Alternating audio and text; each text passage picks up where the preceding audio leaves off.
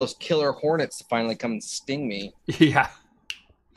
You've been trying at those for a while, haven't you? I know. I've been trying to get them. I was like, I want to farm them and then like train them like homing pigeons so I can like send it out. You're like, all right, hornet, kill him. Go get this person. Go get this person. All right. Hey, YouTube catching right up tonight. Look at that. We're live. And we're right on time. Welcome to Talking Heads, everyone. Episode 237, your once-weekly live show for the latest in beer and tech news. I'm Jeff. I'm John. Welcome to the show, everyone. Thank you all so much for joining us on this Wednesday night or in podcast form over on Anchor.fm or wherever your favorite podcasts are found. If you've never seen the show before, we talk beer, we talk tech, we talk games, pop culture, entertainment, usually some Star Trek.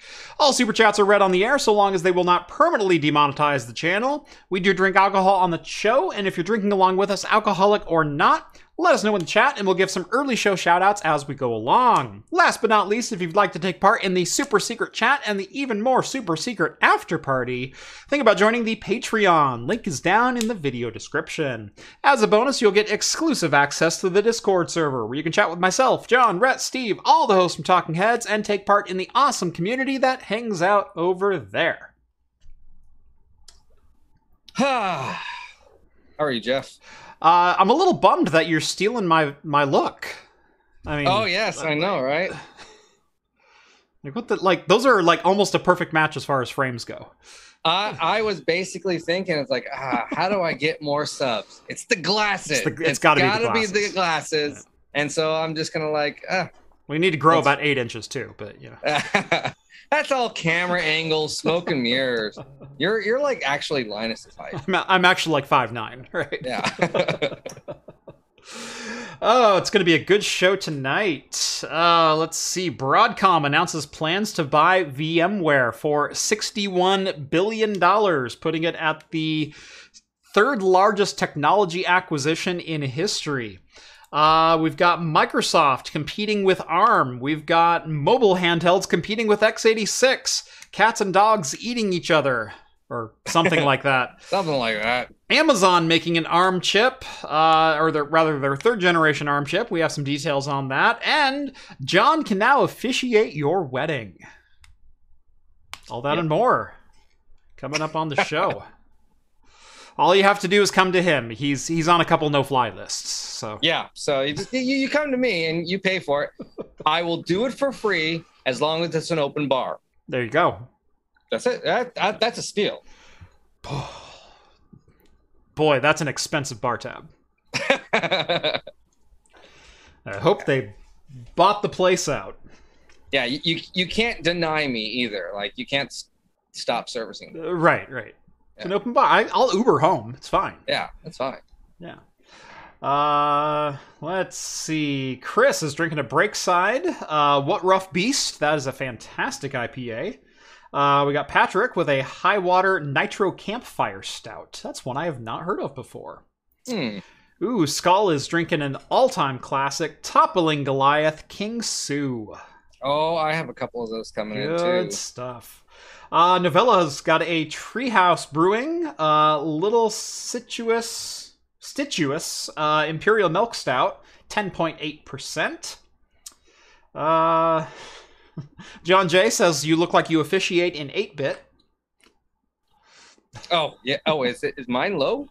Am I low res? I don't know. You look fine to me. I look fine. Yeah, I look. It's a little fuzzy. Off. Little fuzzy. Yeah. Oh well. Who knows? Whatever.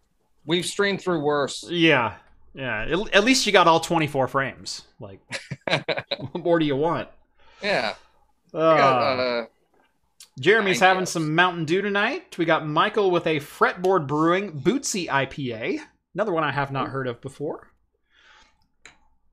Good stuff. Did you miss anything earlier on? I don't think so. Most importantly, John, what are you drinking tonight? I got a sour and an IPA, and I'm really wanting the IPA. Yeah? So I'm going to start off with my IPA.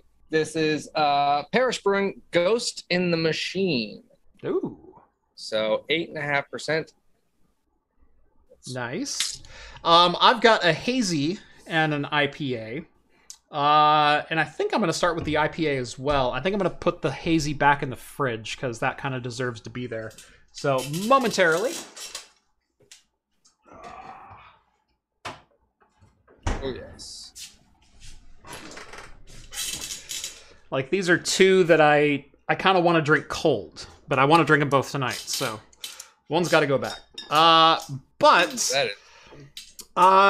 John, how would you describe an American IPA? An American IPA, bitter, grassy notes, maybe not a little bit of citrus, and some malt. Okay, clear too, probably. Yes, that would be my assumption as well. Pretty much, you said everything that I was thinking of. So I have what the Norwegians consider to be an American IPA from Nognae. And I believe I'm pronouncing that correctly. Nognae is the American IPA, clocking in at 7.5% and 60 IBUs.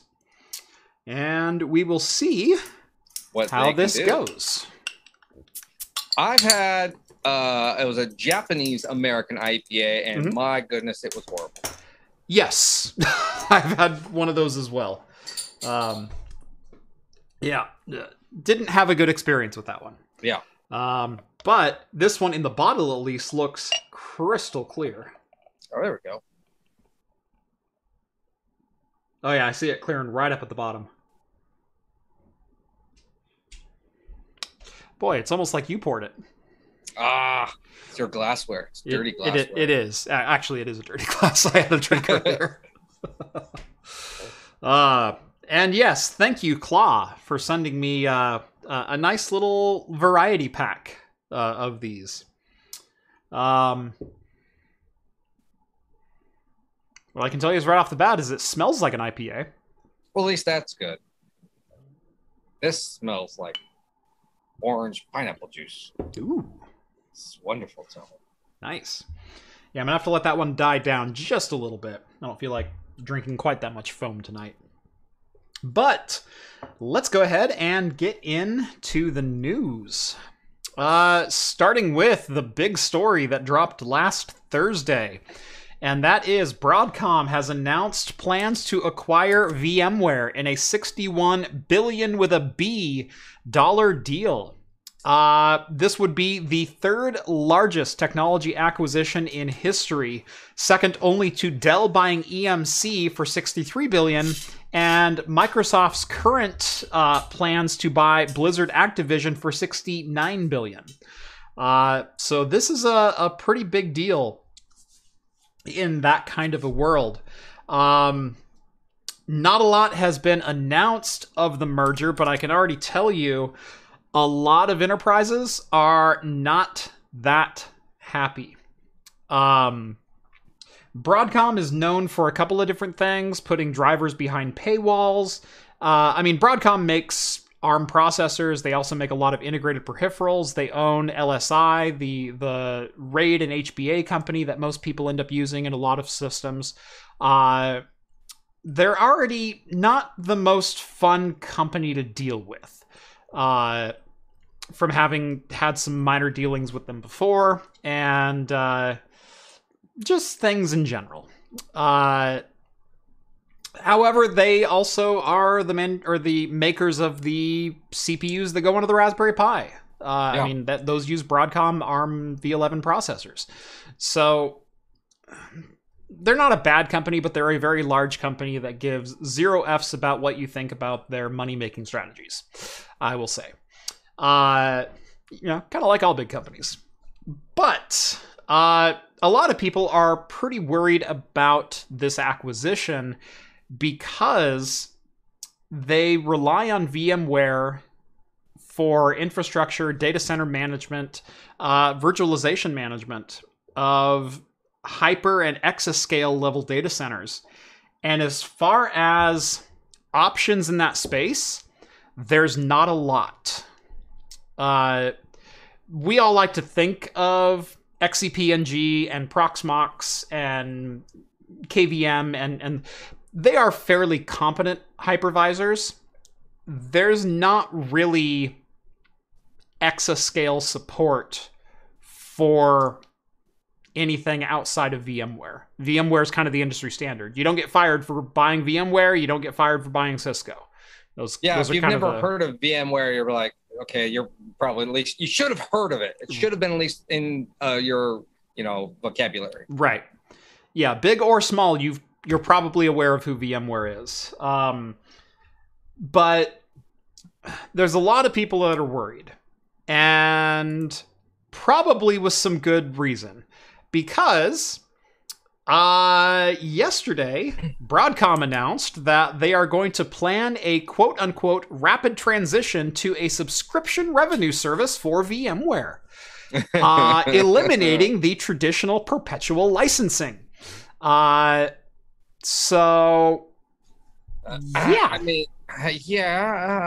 Who saw that one coming? What? I know. What? Subscription on enterprise. What? Yeah. Subscription for anything these days. Yeah. Soon they're going to have their own streaming channel. Yeah. And game. Like, oh, let's build our own game infrastructure too. I'm kind of waiting for just Subway to come out with a subscription service so you can go in, you can have as many sandwiches as you want, and it's like $40 a month. Like, hang on. Like, it's a good idea, right? That's actually not a bad idea. Right. I mean, that is not a bad idea. Right. But, like, that's the next step. They've brought subscription services to, like, everything else. There's nothing left that I don't subscribe for. I mean, I guess this would be interesting because, I mean, I'm pretty sure they already have, like, if I remember correctly, there's already, like, yeah, you get the first 30 days for free, like every normal base. What are they trying to do with the subscription base other than just, cash in more money and rip more people off? Are they going to lower the price to kind of appeal to lower end consumers who want a virtual machine or VMware software? I guess I just don't quite know what they're going to be doing with this. Well, it's a new way of doing business, and it's a new way that started. It's hard to put a number or a date or a year when this started, but Netflix. Well, Netflix kind of with the subscription service for, DVD? Watch as many movies as you want. You can have 2 DVDs at a time. And so that was kind of a thing. There's a couple of other subscription services that kind of took off around that same time. But as far as services that were traditionally perpetual or per instance, and typically when you buy software, you bought a perpetual instance of that software. As far as the software side of things goes, I could probably point to like Adobe going to the Creative Suite. That's a good one. As really when the pendulum swung the other way and people saw, why are we selling perpetual licenses, which we make X money at the time of sale and then have to support for years down the road? And the only reason we get more money is if we give them a compelling reason to upgrade and then buy that software suite again. Versus if we make one version of our product and slowly incrementally update it and improve it every year, but we charge users $15 a month to use it. They can use it as much as they want, as often as they want, or they can choose to stop using it. But if they choose to stop paying us, they choose to stop using it. Yeah. And they were kind of the first big one to really start going that way. And I think that was around 2014, 2015, during the transition from the numbered versions of Photoshop, like Photoshop 7, Photoshop CS. It was that CS, CS2, CS3. Somewhere in that range that they started making that transition. And now, gosh, what can't you get on subscription? I know. I get 2011. Okay. Further away than I thought, but yeah. But it's like I have subscriptions for cat pads for our litter box from Amazon. Oh, yeah. Automatic delivery. Automatic delivery. Like, I don't even think about it. They just, oh, new cat pads are here. Awesome. We have a subscription for my son's formula. It just shows up. Like, but this started with Netflix, Adobe, and a couple other products have done this as well. But if you look at where a lot of other services are going, and I had a couple ones in mind, but think of Subway. Think of like Subway offering like, as many sandwiches as you want in a month for, $25. Or even like going to oil can handlers, get free oil changes, give us $100 a month or something like that. Right. But there are actually a number of companies that are starting to design their purchasing method around that, because there's nothing investors like more than recurring and steady revenue sources. Yeah. They don't want to wait 3 years until your next software release. They want money this month, next month, every month. And they want to be able to project based on how many subscribers you have and the growth of your subscribers, what they should expect their returns to be. So, yeah, and a lot of times too, with subscription-based models like this, and especially for enterprise-based, the price point will probably be a little bit smaller, so it might appeal to them. But then subscription stuff just somehow gets buried in paperwork in accounting, and it gets forgotten about, and it might not get used. A lot of times, if you sit there like we were talking about the Netflix or now all the streaming services or gaming streaming, a lot of people are subscribed to these things and be like, oh, it's only $3-4 a month. I don't even use it anymore. When it's enterprise, if you switch IT guys or something and your system switches, you could forget about it, or you could just stop utilizing all of it. I wonder if they're thinking something around that type of model too, or if it'll be smaller end for smaller users. Yeah. They'll only use it a little bit, but then they're going to be getting this constant revenue now for all these other people. Maybe not even the enterprise. Maybe it's just the lower end users that, we'll sell it to you for that, $5 a month, even though you only need it a couple times a year or use it a couple times a year for your hobbies. But you're getting hit 5 times a month. And you'll probably forget about it after 2 years because you're like, I dropped out of whatever, life got busy, and you're no longer into as much tech as you might be. Right. But still, it's still being charged out of your bank account. And they got you on hook for, the next 5 years. And you're like, I didn't even know that was coming out. Mm-hmm. Yeah. A lot of software has gone that way. Someone pointed out in the chat, Autodesk also went that way. And they followed exactly in Adobe's footsteps. Is they used to sell, multi-$1,000 licenses for AutoCAD, SolidWorks, etc. And now it's like, oh, you need this application? Yeah, that's $15 a month. If you want, and they get a charge per user, per account. They also get analytics based on who's using it, what they're using it. And that's another good point. Yeah. So it's just the way it is. But I can imagine a paradigm shift in the way you've previously done licensing with a company, a la VMware. You've purchased perpetual licenses for your server and they live for the life of the server. You're not going to be thrilled about pulling the trigger once those perpetual licenses go away. Yep. And people are less and less thrilled about pulling the trigger on licensed software upgrades if you have aging hardware. Now, the biggest of the bigs, I'm talking the Amazons, Microsofts, etc.'s of the world who run, multi-continent data centers. They're pretty much all 100% proprietary, in-house built systems. They may run a combination of open source and closed source software, but they're not necessarily using VMware for all of their stacks. However, if you move out to just the next tier down of data centers, a lot of them are using VMware. And it's just what people use anymore. And like I said, there's not really a lot of competition in that space.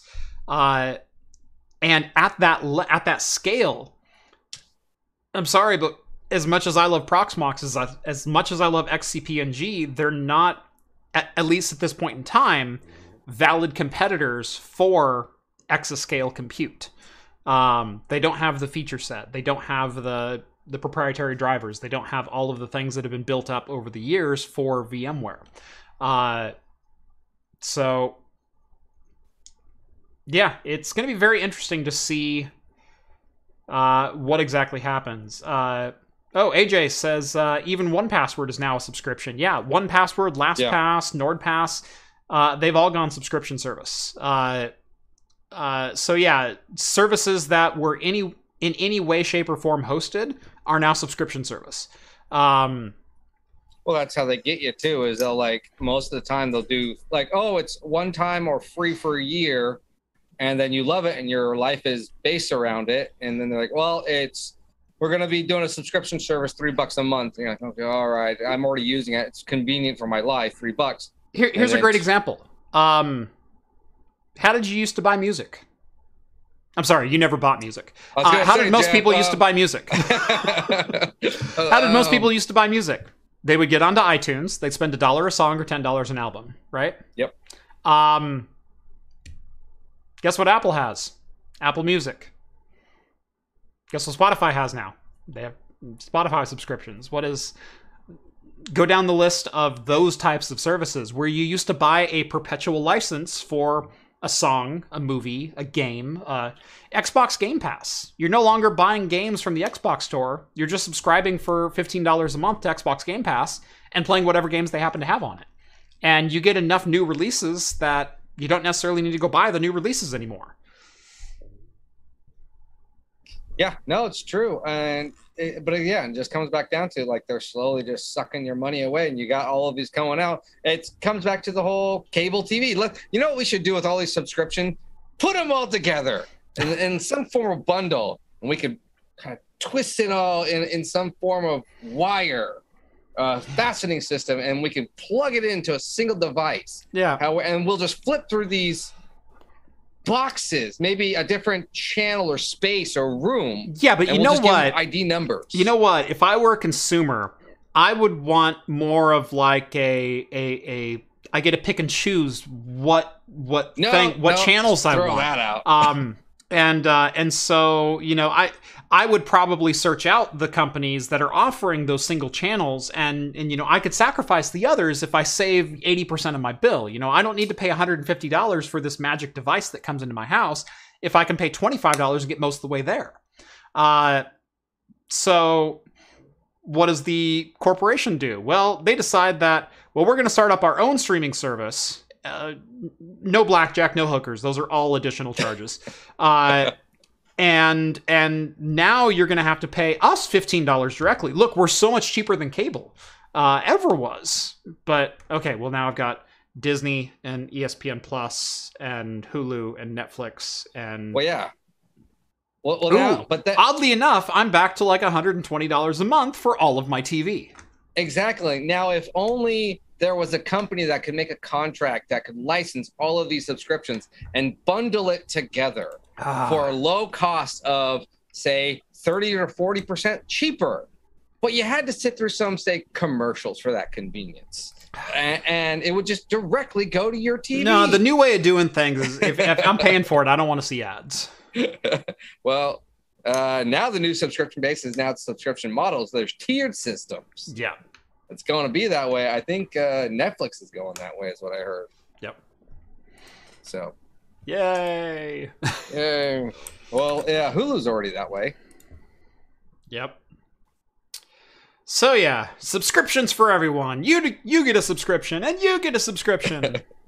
Oh wait, YouTube. Sorry, you have to pay for a subscription. That's what it is. That's what it is. Yes. So subscriptions for all. Actually, though, someone did state that VMware was already in the process of converting over to a subscription-based model back in February. Yep. It doesn't surprise me at all.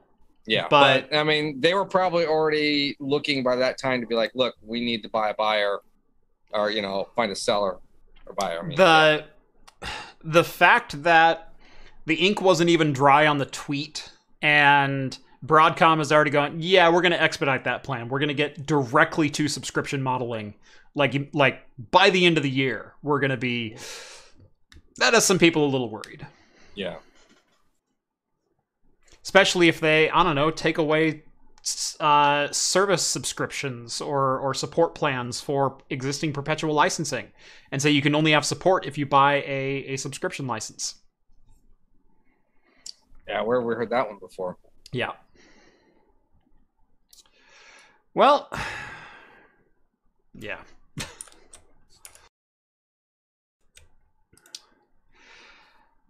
Although,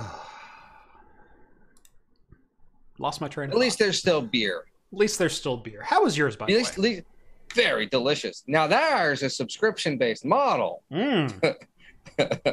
All the beer I could drink for $20 a month. You know what? I'm for it.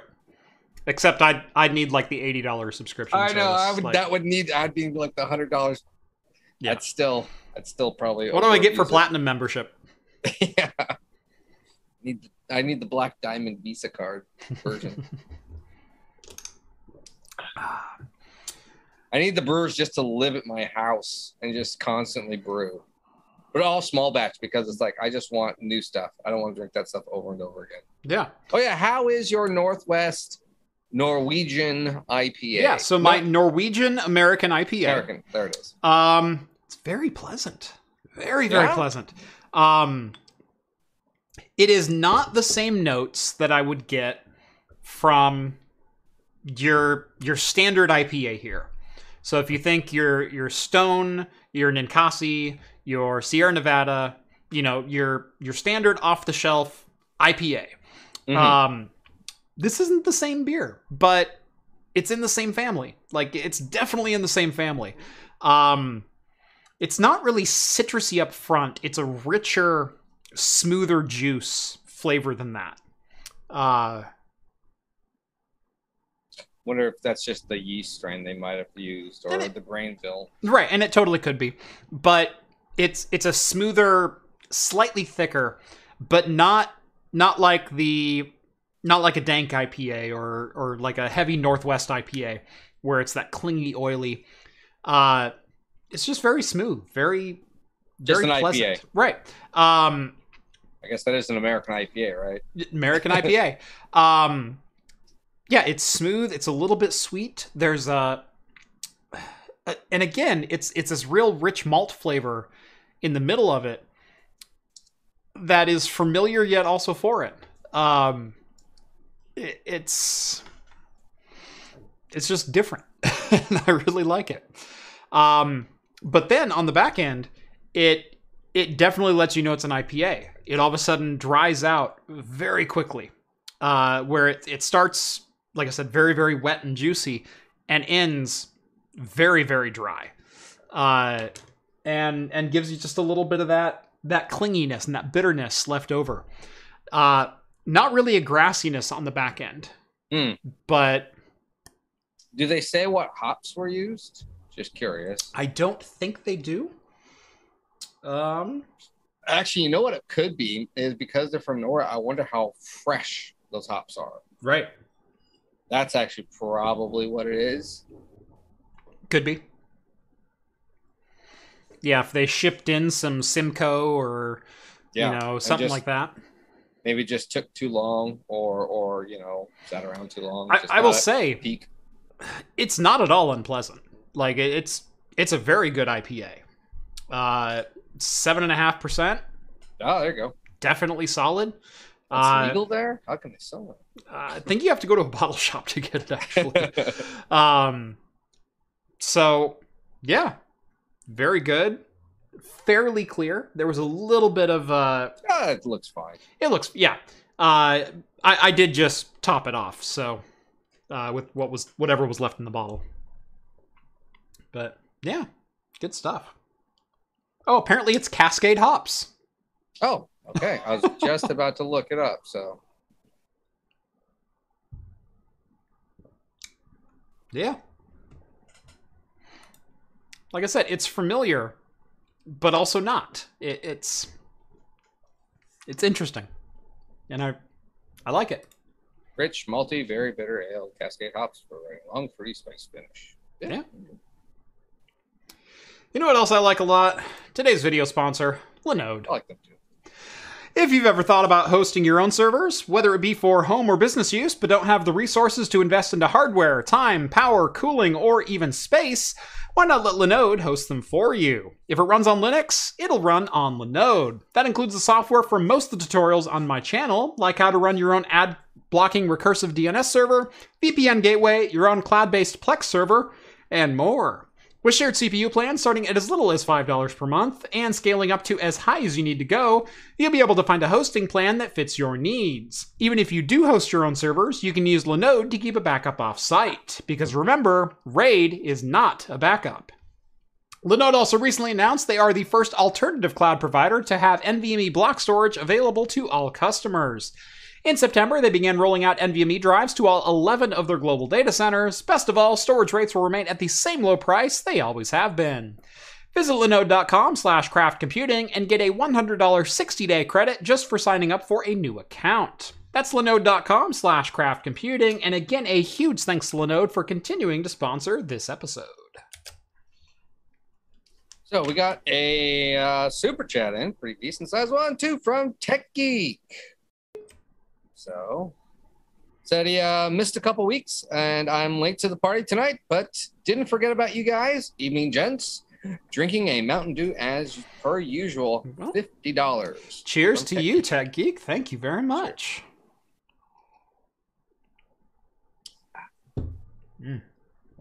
Just as good as a Mountain Dew. Well, he's got to try the Bud Light Seltzer Mountain Dew. Ew. Ugh. You know what was actually really good was Dewshine when they reintroduced their classic Mountain Dew recipe. The original Mountain Dew recipe. Yeah, it was a little bit sweeter, a little less carbonation, but it was meant as a shine mixer. And so it mixed quite well with vodkas and whiskeys and things like that. I thought it was delicious. Let's see. What else do we have today? We got Microsoft. Yes. The rest of the show is going to be a little topsy-turvy. No one is doing what they normally do. In fact, they're like playing in someone else's backyard. So it's going to get a little weird. Microsoft is diving a little further into the ARM-based compute model. And will be attempting to take on the M1 Mac Mini with what they're calling Project Volterra. And if the casing looks familiar, it probably should. It's pretty much an identical form factor, but with an Windows logo on top instead of an Apple logo. This will be powered by a Qualcomm Snapdragon processor of unknown variant. And hopefully run Windows. They didn't say too much about it in this, and their video was just a big hype video of snappy angles and look, you can stack them. And you can run Visual Studios, and that was it. I mean, the screenshots look like there's in a Windows 11 at the bottom. Don't know if it's a proprietary, or the Windows NV or whatever it was of 11. Mm-hmm. It's Windows 11.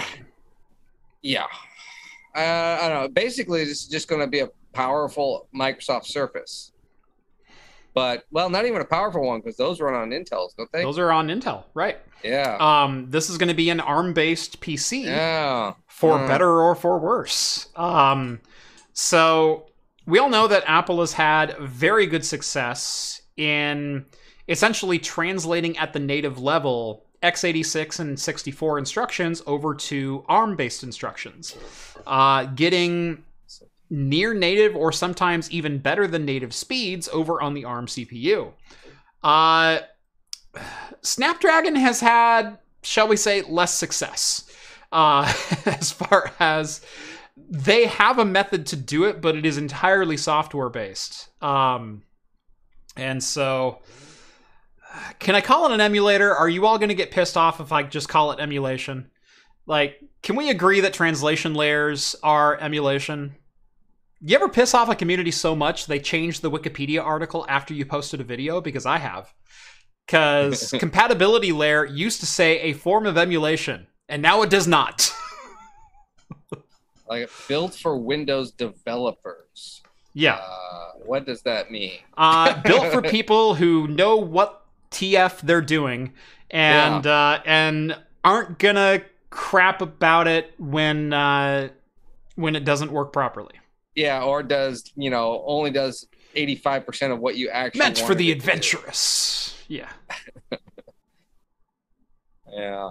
I don't know. I mean, I will hold my reserve. There's no price point on this. There's nothing about this really other than it's just we're going to compete with Apple. Yeah. So buy Windows. I love that it's still very much a Microsoft product because there's cables hanging out the sides. I don't know. That kind of turned me on about it. I was like, yeah, they got cables. They got ports. It's cool. Yep. Got 2 USB-Cs, 3 USB 3.0s, Ethernet, power, which should actually just have been USB 3, but whatever. And I think is that firewall? Or no, that's probably mini display. Firewire, what? Firewire. No, I was gonna say that's probably mini display. Let's see. We've got 2 USB-Cs. That's a mini display port. Yeah. Yeah. No full-size HDMI. What the crap? What the crap, Microsoft? That is an interesting one, yeah.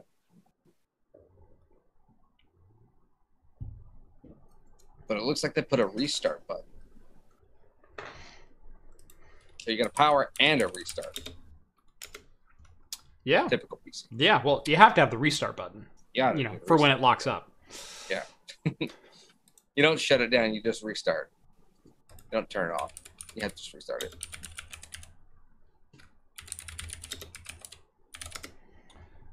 I want to look up something real quick. So yeah, ARM coming in a fairly big way to Windows. Something, maybe. Well, we did talk about this, though, with Windows 11 being supposedly ARM compatible. Yeah. This could be their first big push, obviously, to that. Their first actual device that's like that. Because we talked about it being on, Linux devices and Raspberry Pis, because that was a thing. So, because it was, actually, no, I didn't even know what process, because it didn't say what ARM-based. I don't know. This is just going to be, because this is all pure speculation. This is just a hype piece. Yeah. That's all this is. So just look at this. I don't know. Again, so far, even the Windows ARM stuff that has come out, like you said, it's like 80% or, it's kind of there. It's for the adventurous. You have to know what you're doing. You're setting it up. And it still is kind of emulator. Right. It's over, a Linux-based kernel, basically. Yeah. Like, here's Windows with the Linux kernel in the background. Yeah. And we'll just translate everything over it. Yep. So, should be interesting. I'm looking forward to it. I'm curious to see if Qualcomm Snapdragon integrates the same or similar style of x86 instruction translation emulation that Apple has done with the ARM in their M1 and M1 Max and Ultras and whatever. Could you just put numbers on them? Like, yeah. Gosh. Or at least like subletters, like M1C, like M1XYZ. I don't care. Just no more M1 Max in my M1 Apple Mac. But God, it drives me nuts. Moving on. From desktops that run ARM to traditional ARM products that run x86. Aya Neo is announcing a new Windows-based handheld and an unreleased AMD mobile processor chipset at a price point that we really have not seen before. $289 for an AMD RDNA 2 powered 6-inch handheld from the up-and-coming company. Yeah. Now, obviously, I've reviewed the Aya Neo Next, but Aya Neo has only been around since 2020. But man, are they getting really innovative really quick. Now, obviously, this chipset was likely designed for low-end laptops, taking the place of Athlon or even Semperon in AMD's lineup. But you get enough power and a 720p screen, you can do some pretty cool things, especially if it's running SteamOS.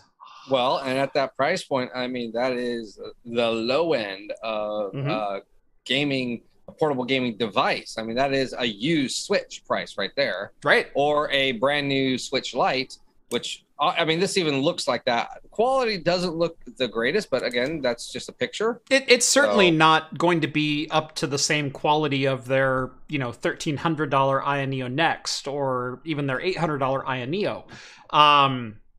But neither is the Steam Deck. No. Like, the Steam Deck's a great product, don't get me wrong. But it doesn't have all of the bells and whistles. And it is just plastic. And it's a little bit lighter than you might expect. Now, it's certainly still a solid piece of kit, but it's not the same robustness that the Aya Neo Next is. And the fact that we're going to start looking at some nice, affordable, low-end gaming PCs that everyone likes to call, the GPD Win 3, the Switch Killer, or the Aya Neo Next, or even the Steam Deck. Will this kill the Switch? No. Because well-equipped, it still costs more than twice as much before you've even bought software. So, no. Like, you want a 500 gig, Steam Deck. Number one, it's a much larger form factor. Number two, you're talking about a device that is literally double the cost of a Switch OLED. $350 versus $679. Like, it's right in that conversation of double the price. Versus something like this at $289 at a 6-inch form factor and a fairly sleek body, you could make the argument. This is going to kill some Switches. I think this is going to, I don't know, I kind of think these, because there was the Aya Neo that you reviewed, and then the Neo 2 that we talked about, that thing looks amazing. Now, the price point on that is the higher end, but my gosh, it looks amazing. The Steam Deck is, like you were saying, a little higher. I'm wondering if these are going to start killing gaming laptops more than the portable gaming device like the Switch. Yeah. I think this is going to kill, because if these start becoming affordable and dockable, maybe if they even come with their own dock system, or you can probably find easily a third-party dock system to where you could just hook up a mouse and a keyboard and just play, and a monitor and still play and then just take it off and keep going. I would be more interested in something like that. Right. And then something that I can also just browse the internet. I could do a live stream, a quick podcast or something, I would be more interested in paying the $700-800 for something like that and know it does dual functions. But I'll still have my Switch. Right. I will say, the handhelds in that range have never really competed with laptops, because while you can dock them, they're not really usable as... It's the same argument between the iPad and Chromebooks, where iPads are creation devices. You can create things directly from an iPad. You can edit photos, you can, type you can do more on an iPad than you can on a Chromebook. And I say that as a fan of both devices equally. The interface on the iPad lends itself to being more of a creation device than a consumption device. A Chromebook is a consumption device with some creation aspects to it. I also say this as someone who purchased quite literally thousands of devices for education clients over the years. there are different use cases for both devices, and both of them are perfectly legitimate. But what we found was that unless you're just writing a paper, a Chromebook was a consumption device, whereas an iPad was more of a creative device. You could create things. You could actually do things on an iPad. So take that with all the salt that you want. But the same can be applied here to 6 and 7-inch handheld gaming machines with joysticks and ABXY buttons and no keyboard and no mouse and limited video output options and whatnot, to $7, $8, $9, $1,000 laptops. Because you're not going to be writing a paper on an Aya Neo Lite. Meanwhile, you're also not going to be gaming on a $700 laptop, at least very easily. I can certainly see someone who may be interested in a gaming laptop at $1,000 or $1,300 instead going, you know what, I could probably buy a Chromebook and one of these, and now I've got everything. I've got gaming in a Switch form factor, and I've got productivity in a laptop with money left over. Well, I mean, I guess, I don't know, because when the Switch first came out, what was that, 2018, something like that? 17? 16. Oh my gosh, that thing's old. Yeah. Why don't we have a new one of that yet? But even that, I was very weary of the March concept 3rd, 17. Yep. Of it being, no one's going to want to do this. Isn't that good of a device? It's not going to be that powerful. It's not going to be able to do the things it does. It's proven me wrong, and I've gotten used to that form factor of pop it in, I grab a controller, I sit over here. I don't think it would take too long to pop it in. Your computer's now your TV, and you grab your mouse and keyboard. Right. And you walk away, and then you take it up, and then, you're just taking it off the game. I guess you could theoretically use the touchpad, but then that aspect could leave. But I was thinking more of if you have a under $300 device that is meant for gaming, but you could, with a $25 dock, go and then use it and put Word or something on there to write your paper, to browse the internet. Or it might be worth it because you're going to be able to do that, and you wouldn't be able to do it with a $300 laptop. Right. You're going to have to spend that $700. So this might be better for that kid who wants a laptop and a gaming device. And he's like, I can't afford either. Right. I got to pick one or the other. I mean, I just hope it comes with that option. It doesn't have to be perfect, and it doesn't have to be the best at it. I would just like to have that option to test that theory out, I guess. Yeah. No, and I think that's completely valid. Mo Zamboni sends over $12. Thank you very much. I must say, thanks to your unique approach to YouTube videos, very inspiring. I'm starting my own channel on YouTube called The Dapper Dork. It's an amalgamation of humor, fashion, and tech. Love you guys. Well, thank you. And good luck with that. It's an adventure. It's a lot of fun. Very much appreciated. Yes. I'm already taking a look right now. So, what else do we got? Well, speaking of Nintendo Switches, and how come we didn't get a new one? What is the company's name again? Because my gosh, Ein. Is it Ein? Ein. Yeah. Or okay, because from the last one, I thought this might have been a typo, and it's the same company. They just forgot to. Well, there were two stories about Aya Neo, and there's one about Ein. The other story was that Aya Neo is also introducing the Air in kind of the same form factor that the Aya Neo Next is in, with dual USB-Cs on it. So we've got one on top, one on bottom, a little bit grippier body. Missing some of the higher end features like the Hall effect joysticks and so on and so forth. But it does include a micro SD slot where the Aya Neo Next did not. But this is going to be a $549 handheld, and it will include an OLED display. So So it's about the same price as the Switch OLED. Right. This one will be running a 1080p, which may be a bit ambitious for the graphical horsepower that's inside of there. We'll still have Radeon Vega-based graphics, so probably the similar 5800 or 5825U that we saw in the Aya Neo Next.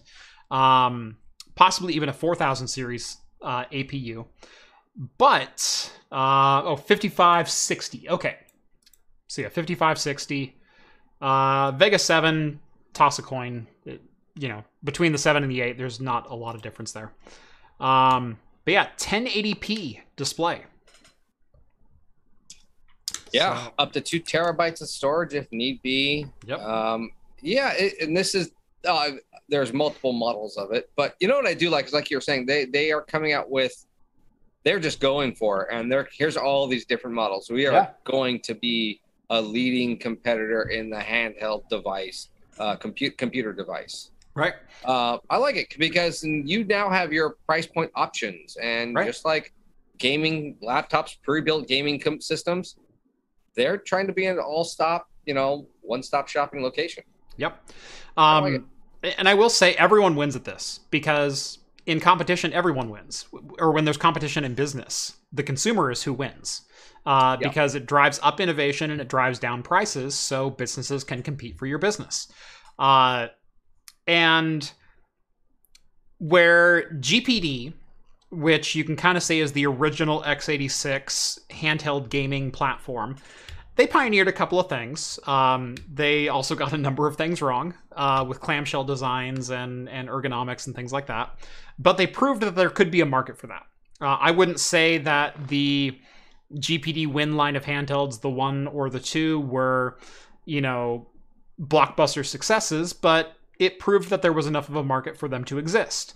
The Steam Deck kind of took that or I guess Aya Neo, more appropriately, in 2020 said, you know what, we kind of see what they're putting down. Let's see if we can, enter that market, maybe with AMD and some Vega-based graphics, and we'll see what happens. Give it a little bit of a bump instead of just using Intel integrated. And that worked out well for Aya Neo. And they got a couple of things wrong, although they got a lot of things right too. The Steam Deck, when that was announced, at the price point that it was, at, what is it, $399 for the entry-level model. $399. It proved that the market existed. They just hadn't hit the right price point yet. There's always been the enthusiast market, but now there's a low-end market. And there's also now everything in between. So with Steam Deck bringing that barrier of entry all the way down to $400 and forcing companies to get a little bit creative and a little bit competitive on the features that they're putting in their handhelds and the price points that they're selling them at. All of a sudden, we have announced 2 x86 handhelds, one for $289, one for $299. We've got mid-range handhelds announced in the $550 range, which we've never really seen before. The Steam Deck proved that this market does exist, and there are already companies there ready to take advantage of those form factors, with a pretty good track record of putting together some quality hardware. So definitely some exciting times. Speaking of other companies, we have Ayin. Yes. Is diving right into with everyone else, just like you said. Yep.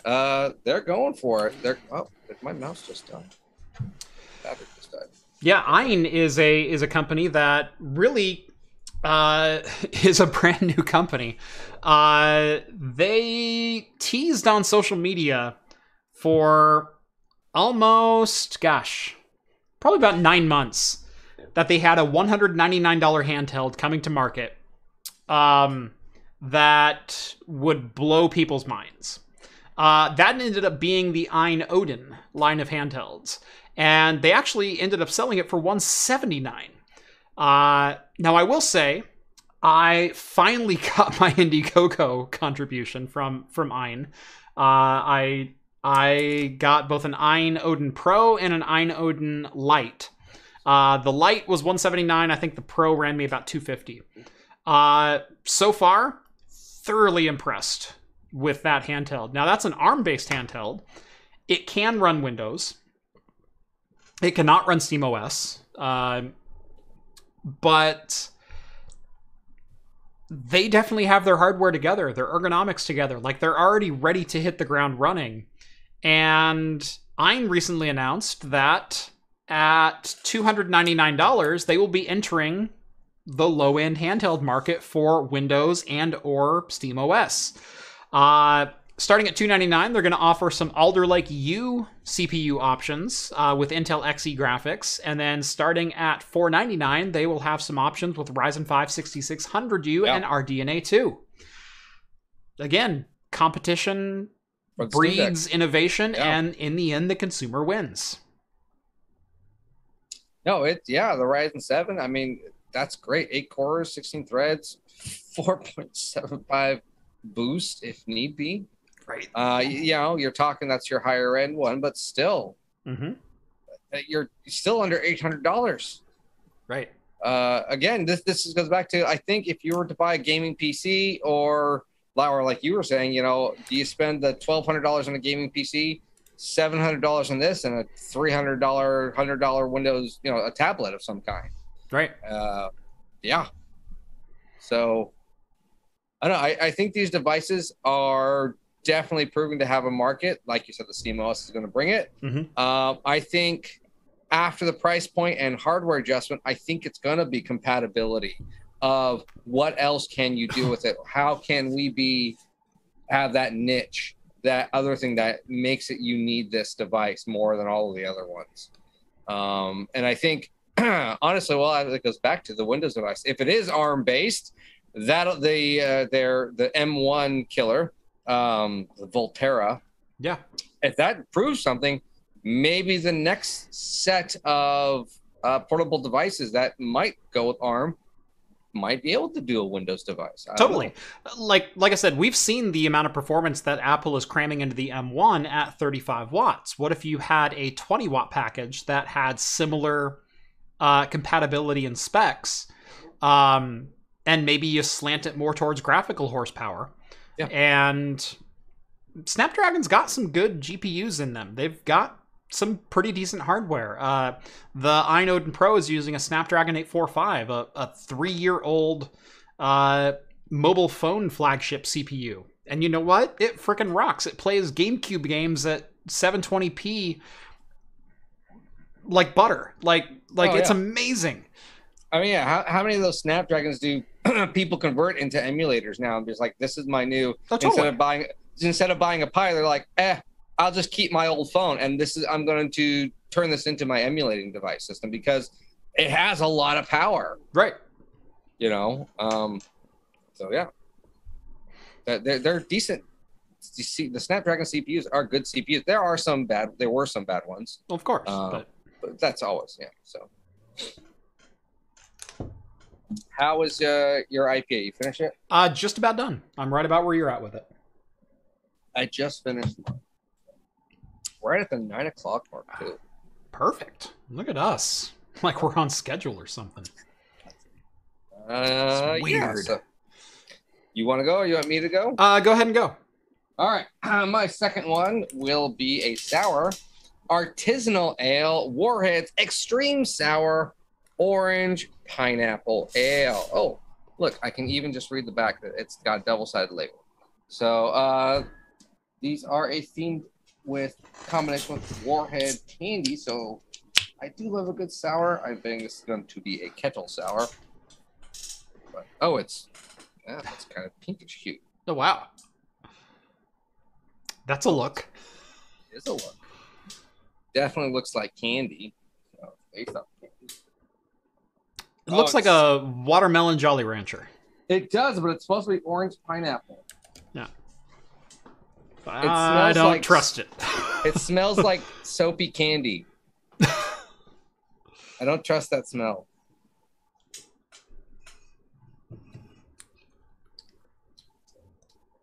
Yeah. I mean, that's kind of disappointing. Oh well. On if this was ice cold and it was like 100 degrees, Sure, that's fine. It's lacking in flavor. It's not very. It tastes. You know those cheap sour candies you get. That's the off-brand of a good sour candy. It's like it's sour, and you eat it. It's like it's mostly sugar. Yeah. That's kind of what this tastes like. Yeah, it's the Walmart brand Sour Patch Kids. Yes. Yes, exactly. Like, I mean, it looks pretty. I'll give it that. High marks for color and look. As you know, that's everything in a beer. Mm-hmm. So I guess you could say your expectations maybe are a little hazy. For Matchless Brewing, I have the Hazy Expectations Hazy IPA. This one is clocking in at 6.7. And I looked it up beforehand, gets a 3.89 on Untapped. And I'm going to commit a sin and just use the same glass. That's what I did too, because I was like, I'm not going to get up. It's an IPA. It's another IPA.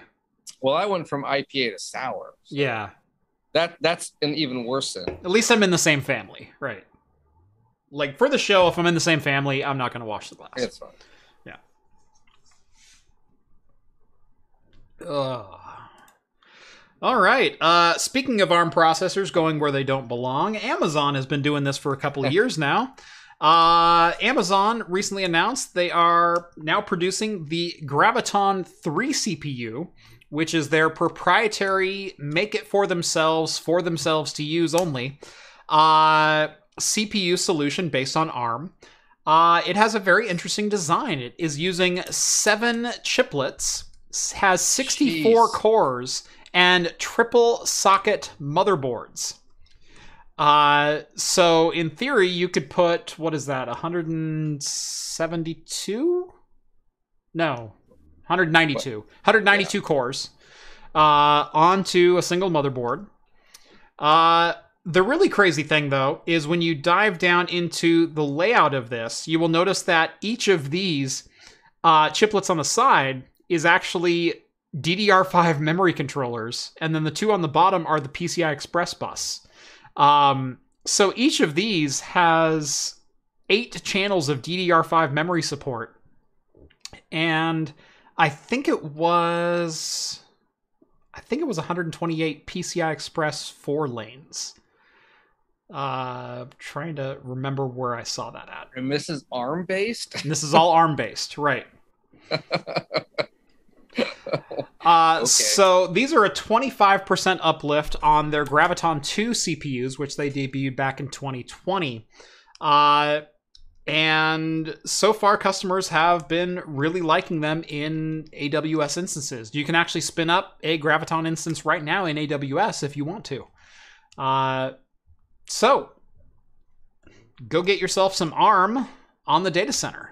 Or rent some ARM from the data center. Yeah, I mean, I've done some AWS stuff too. It's actually pretty good. So, I don't like it, but yeah, it's pretty good. Yeah. Like, yeah, okay, well, I gotta use Amazon, I guess. So. Yep. We all have to venture into the dark side every once in a while. Yeah, I know. So, whatever. I don't do it for my own personal needs. It's more of a work thing. Yeah. I will say, though, even the design, I kind of left the design because the design I actually thought it looked like a cubed version of an Android bot. Right. It looks like a little person. Yeah, it looks like a little person, like a little robot. I was like, that's an interesting design. Was that on purpose? Well, what's going on here? And yeah, I was like, usually I just don't see that in a lot of processors. So I don't know. That was my first take off. It was like, oh, are they doing something cheeky with it? Are they like being playful with it? Are they going to call it like the robot? What are they doing here? Nope. It's just the way they did it.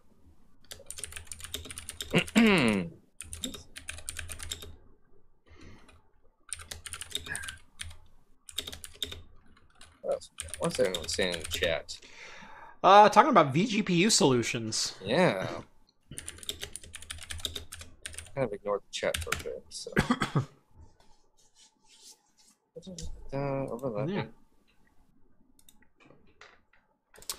Let's see. Last story for the night, and then it's gonna be a free for all. Dearly beloved. There you go. That's a good we are one. gathered. We are gathered here today in the eyes of. I got nothing.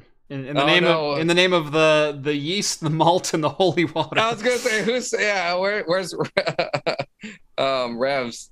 Oh, was it Funk? It was Skull. It was Skull that did that one. Yeah. Oh gosh, that had me going. Yeah. Gosh, let me get it right. Hold on. Let me scroll up. In the name of the grain, the hop, and the holy yeast. There we go. Yeah. Yes. That was great. That's my kind of Trinity right there. Apparently, Miller High Life is helping people become licensed officiants for weddings. John, can you fill us in? Yes, Miller High What Life the hell? Miller High Life is wanting to help you with your marriage by letting you become a wedding officiator. And they will help you by going to their website, and they will take the cost becoming a minister just by going to their website. And I know this because I myself am now an ordained Miller Lite officiant. The Church of Miller Lights. Yes. Hops and Brews. So I actually did do this, so it's not just the Hops and Brews. I did do it with my actual name. I will put it next to my Lord titleship. Oh, I will now henceforth be called on the chat Lord Minister Hops and Brews. Anything else will be blasphemy. And I will. What can I say other than it's good to be the king? So, but if you are wanting your wedding to be done by Hops and Brews, you can come to Oregon, and I am licensed to officiate your wedding.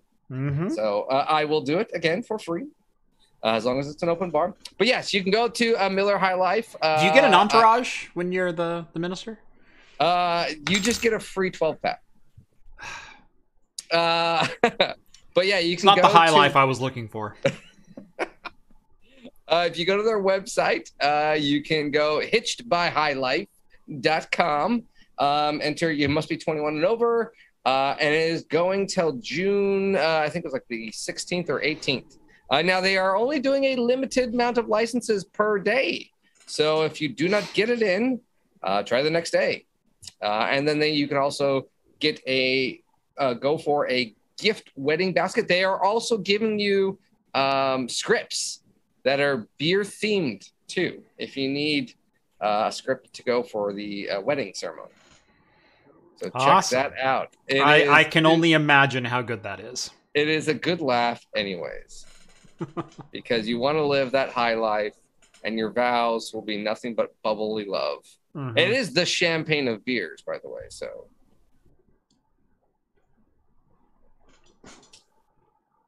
who needs champagne? It's cheaper. Yeah. Let's see. Hang on. Wedding gifts for couples. Where's it? It was.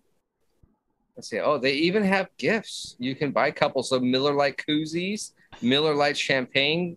You can buy Miller High Life string cans to put on the back of the car. Oh gosh. It's great. It's I like this. Shop for your wedding day look.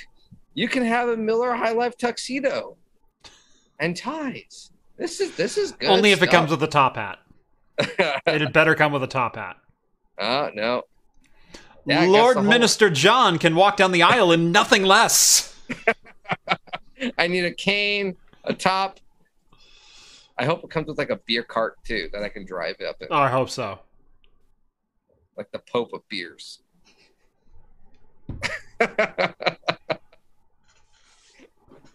Just sit there and wave. Bless you. Bless you. Oh, what is it? I went to a barbecue this past weekend. It was my niece's graduation from high school. Uh-huh. And my sister-in-law's mom. She had a beer, and she had a Coors Light, okay? but she doesn't drink beer, or at least much. But they didn't have a bottle opener. My brother didn't have a bottle opener out, and she walked up to me and said, "Well, here, John, I know you probably have a bottle opener." And I just looked at it. I was like, "It's Coors Light." There you go. It's a twist off. It's like it's that cheap. It's fun. It was one of those. It's just humorous to be in it. But yeah, so that is the news of the day. So if there's something we missed, something you want to talk about, let us know in the chat below. Again, if you want to be married by me, remarried too, I'll do those too. If you want to renew your vows, come to Oregon, buy me a couple drinks, and get that happen. Or you know what? I'll tell you what. Fly me out, pay for the ticket. That's all I ask, and stay. That's all I ask. That's it. It's very simple. But let us know in the chat below. Otherwise, you're probably going to hear us rant and rave about something Star Trek. I'm working on getting myself banned from chat. So. Mods, go ahead and just start kicking those out. Yeah, hide this user from channel.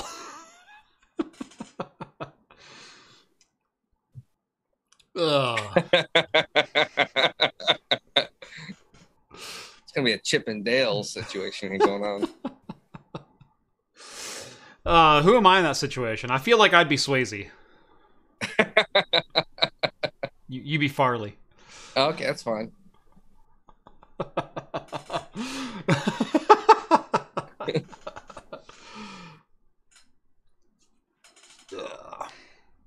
That was fun. All right. I will admit I have only seen the first episode of Strange New Worlds. Okay, well the last one wasn't the greatest. It wasn't horrible, but it was. I mean, nothing bad. Actually, there is the Gorn appear, but they don't appear. But there is some interesting aspects of space battle, which I really liked. So I'm not going to give any spoilers away, but I really liked. They are definitely doing something in this series that is different than all the other series. The closest would be DS9 with the Defiant, because the Defiant was a much more maneuverable thing. But essentially, they're taking the Enterprise. They can move down.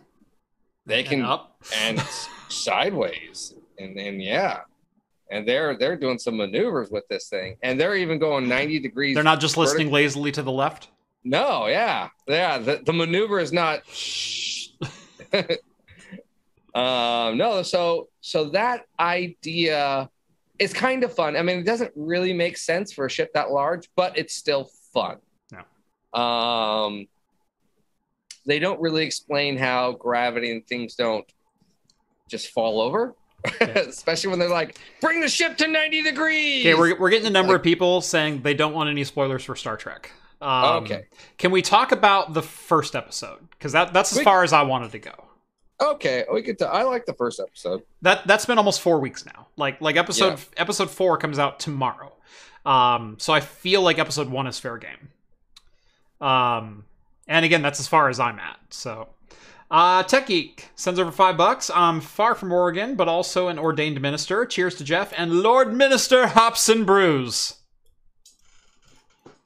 Thank you, sir. And also with you. Harley says $10. Open bar, but only Miller products. I mean, it's still got alcohol, so I'll be fine. It's gonna be a lot. It's a slower pace. It's like cruising down, Highway 99. You take it at a slower pace. Yeah, you're still gonna get there. Cruising down the 101, as Californians would say, or what? Yeah, Oregon. Well, in Oregon, it's I-5.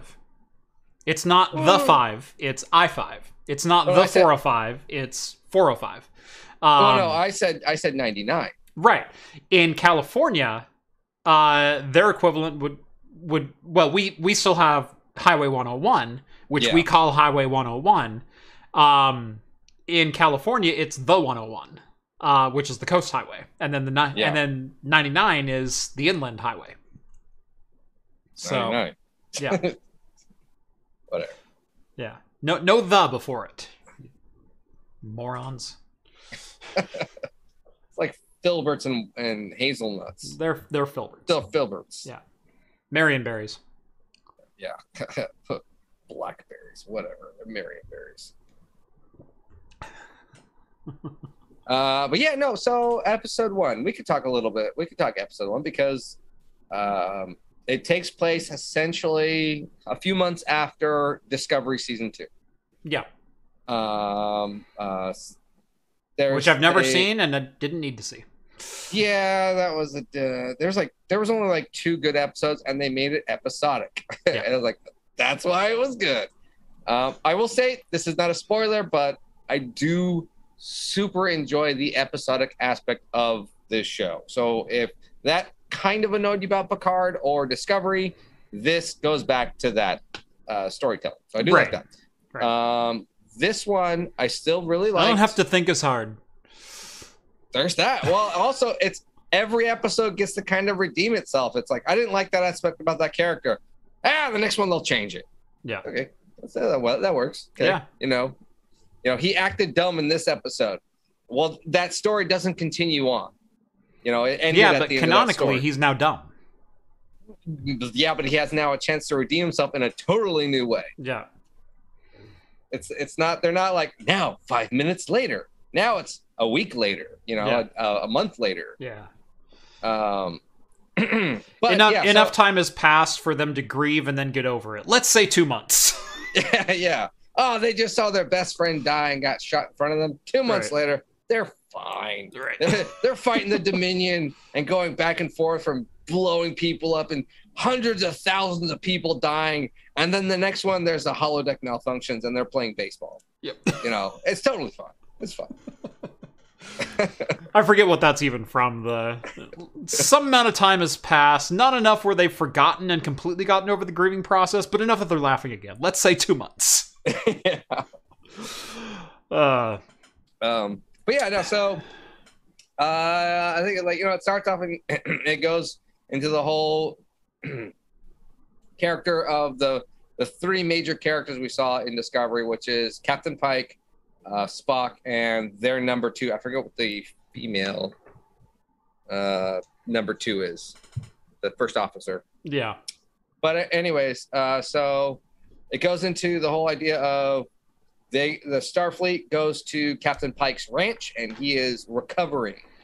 I like that whole scene. Actually, he's grown a beard out, so it shows that time has passed.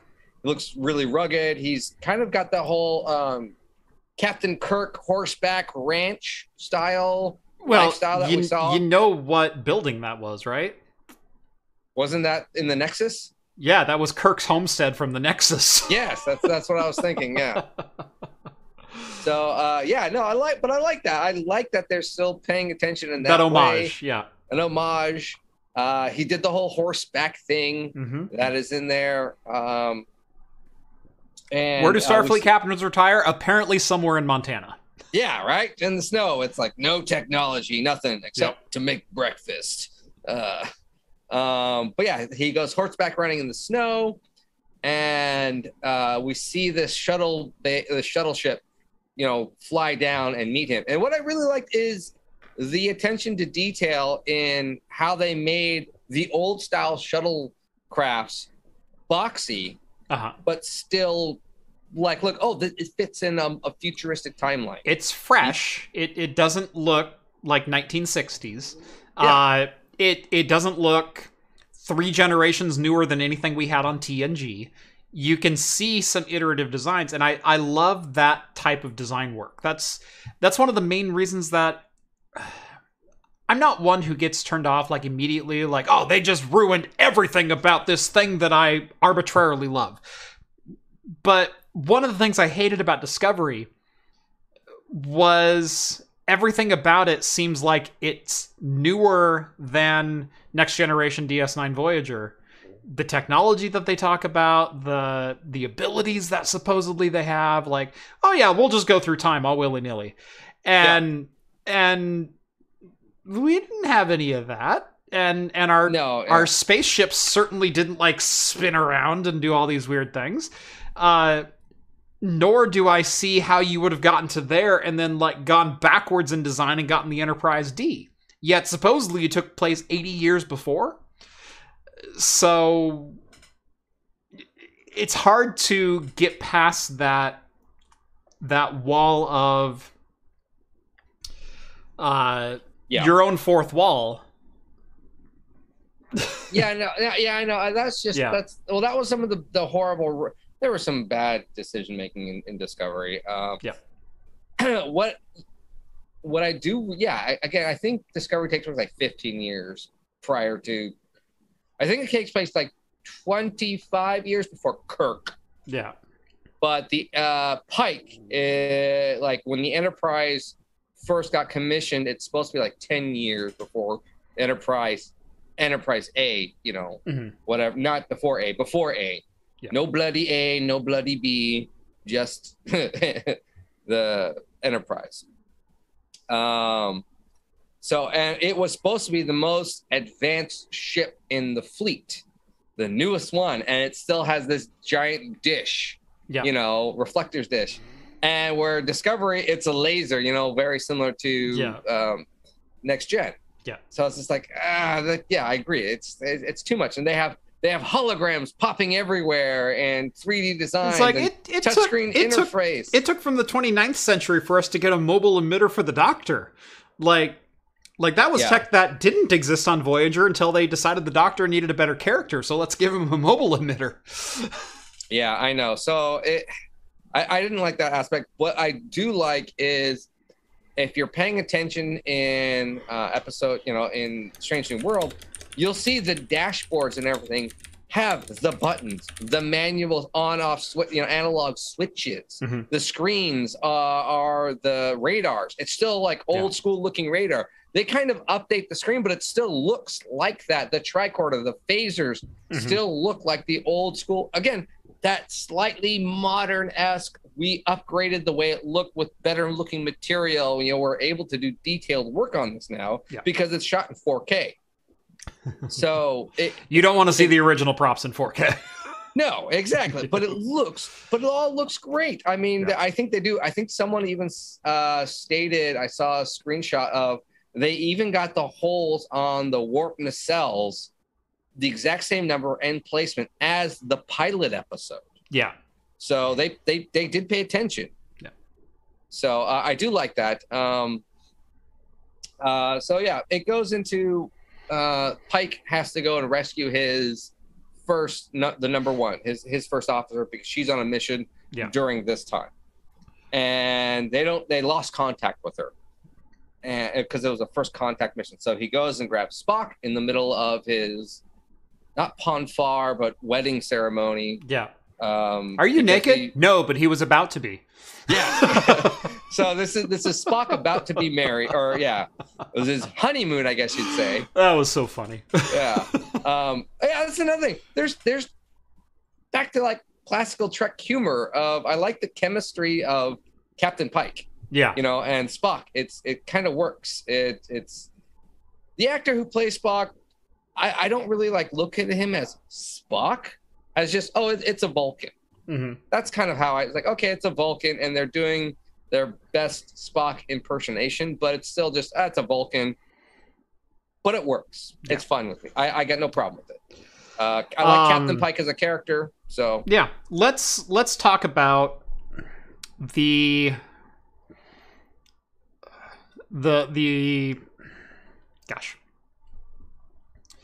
main story that went down. So just real quick, 30-second version. Pike is sent to investigate the disappearance of his first officer because she was on a first contact mission for a society that had discovered warp technology. Starfleet detected a warp signature around the planet. They decided to make first contact because that's the what do they call it in that one? General Order 1.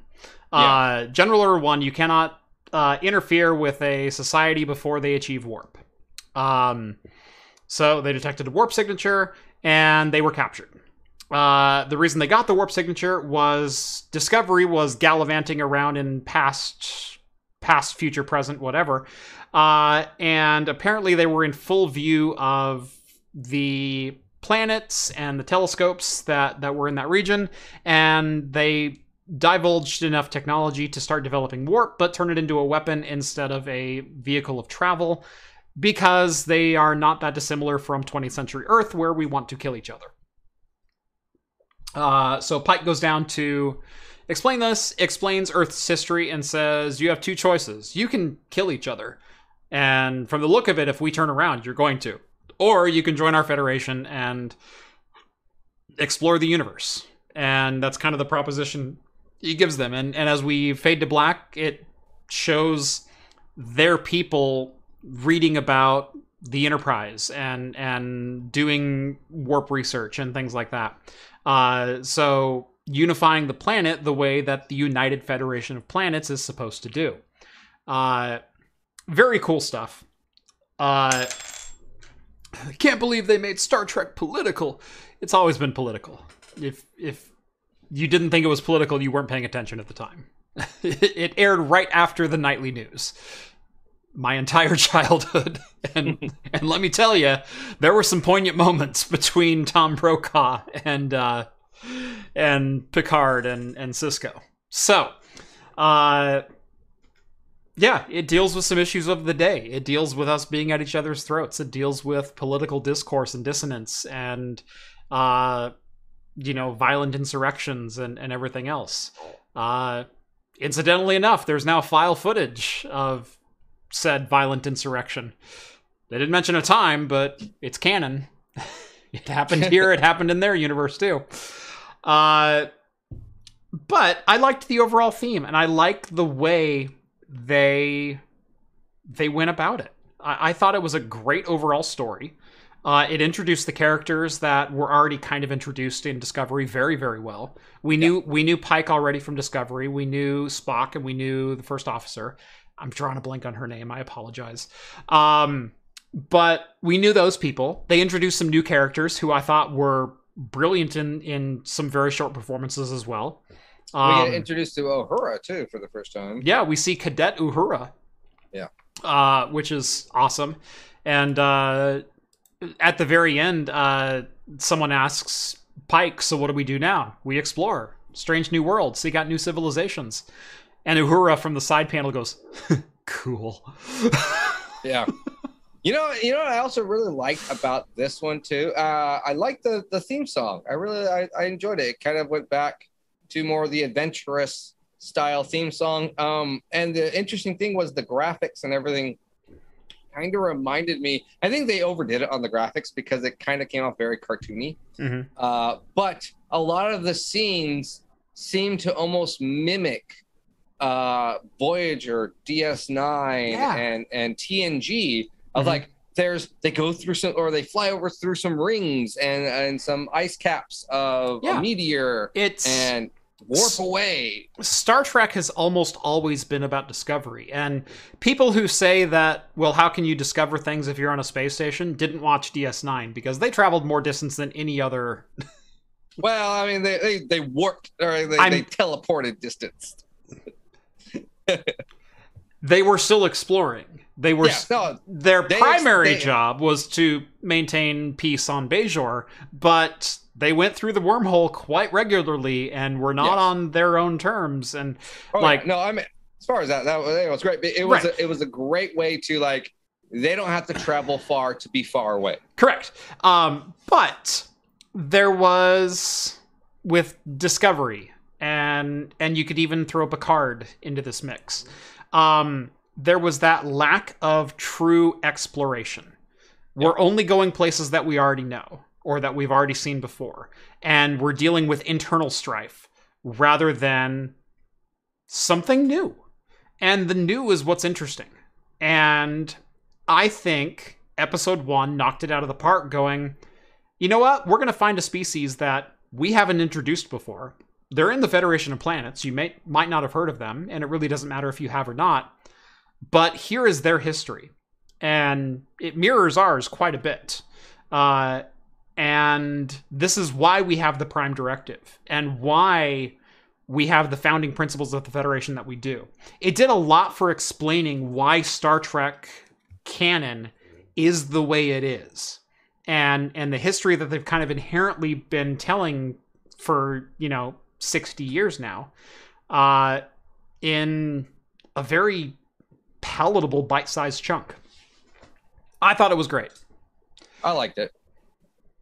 Anyway, we can talk about Star Trek until we're blue in the face, and we probably will, unless one of us derails it, and I'm going to derail it.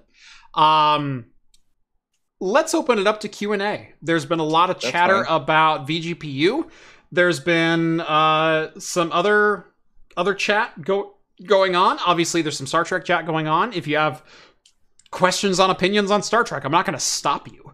And also, if there is a conversation you do want to join or keep continuing, you can always join the Discord. And there is a super secret after show after this that we get to talk about all the stuff that might have been in chat. You might have wanted to talk about. Maybe you just have some personal issue that we can work out with computers or tech with everyone else. And it's one of the best communities you could do. And it's only a minimum of $1 a month. And it's right after Talking Heads, and it goes on for about another 2 hours, sometimes even longer. But you got to be a member of the Discord. Depends on my to mood. Do that. Yeah. So usually some of the other just people on Discord will go on after both of us leave. Yep. So yeah, but we're on there all week long. Like, you want to chat with us? Add us. We're in there. But yeah, we do get on video chat every single Wednesday night after the show. There's usually at least one of us there, if not all of us there.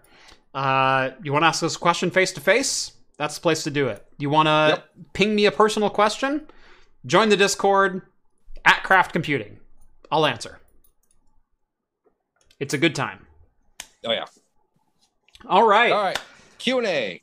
The show belongs to you at this point. What do you guys want to talk about? First up, James Mendel. Question: if you had like 10 Dell R710s, what would you do with them? It depends on what I wanted to learn from them. There's a lot of misconstruing in the community. What does a home lab mean? I view running your own servers and services to better your own personal life different from home lab, which is this exists purely for me to tinker and educate myself with. I have done home labs and I have done personal servers. And there's a lot of overlap in that because not everyone can afford multiple servers or multiple environments. But if I had a bunch of R710s, so these are x58 based servers. They're 1U. I believe the 710s are 1U. R710. Let me refresh my own memory here. Oh no, they're the 2U units. That's right. So yeah, you can put up to an X5690. You can get 6 cores, 12 threads at 3.43 gigahertz. Now, they're going to scream like a banshee because they're not exactly the most efficient CPUs on the planet anymore.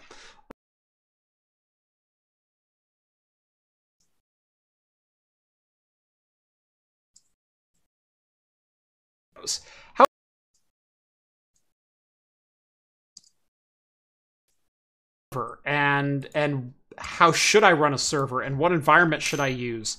R710s are a great thing to tinker with because there's not a lot that you can do to break them, and you can run just about anything you want on them.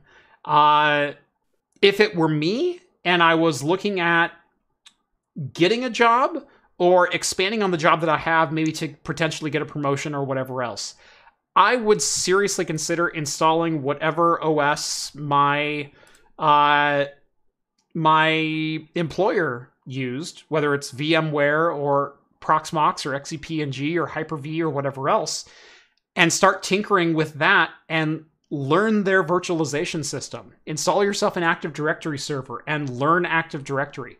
Break things and then fix things. Because that's what a home lab is for.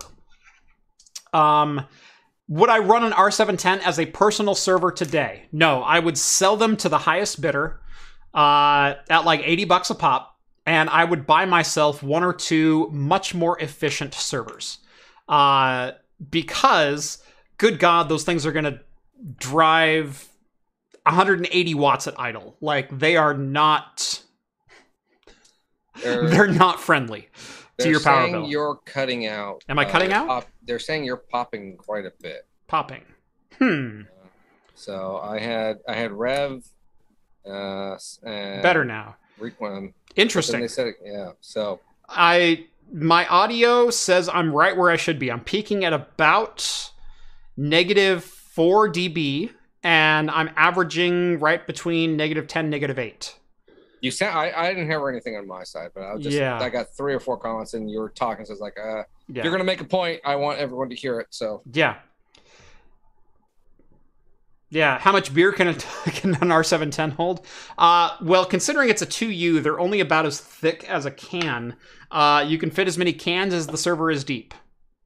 So you get more bang for your buck if they're pints. There you go. Because there's less space between the cans. That's science. Well, that's something that you could use with 10, test out with 10 Dell's R710s. Yeah. Who is it? John J did ask, what is going to be your next big project? Next big project. I've got a couple coming up. I just bought the newest Xeon that I've ever purchased. 384 gigs of RAM and a pair of Optane persistent memory DIMMs. To install into my Craftinator. My Storinator. So I will be doing some experimentation with Optane DIMMs versus NVMe storage versus should you buy like an IO drive or something like that, and working on some more caching, because nothing drives me more nuts than knowing that the drives that I record my cinema footage onto can easily be read at 550 megabytes per second if it's SATA, or on the couple of NVMe drives that I have, or PCI Express drives that I have, well beyond that. Like, there's no reason I shouldn't be able to write data to my server at 500 plus megabytes per second. However, it seems to top out at like 235. Man, if I could set up some NVMe cache as a write caching drive, where I could just dump the footage there and then it would permanently mount it somewhere else when it had enough room, that'd be really cool. So yeah, that's what I'm going to be working on. I've also got, right behind me, that new guy, new to me. That is a HP Z440.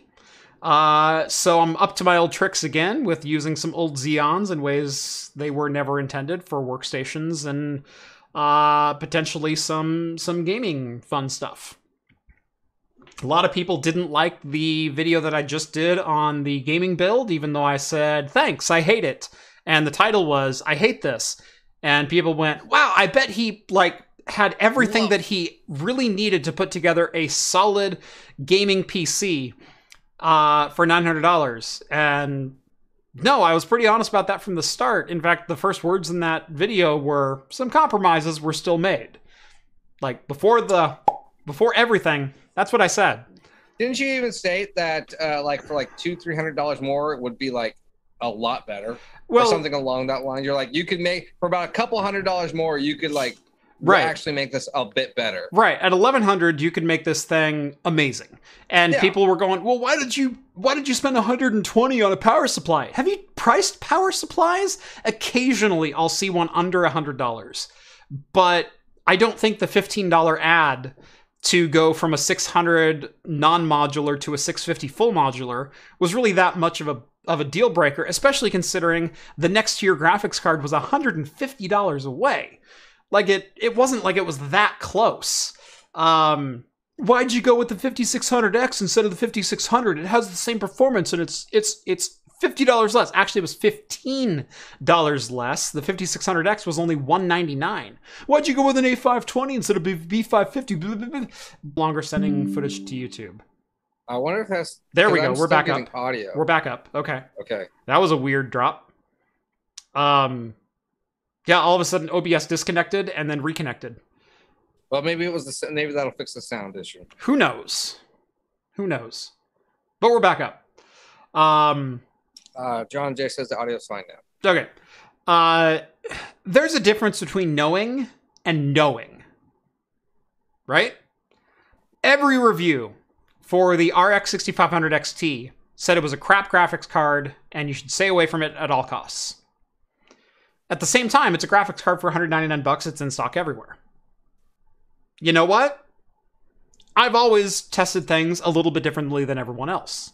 I test things at the level that I expect them to perform. I don't test them at, I'm not going to game at 1080p ultra settings and expect 144 hertz out of a $200 graphics card. That's not what I expect.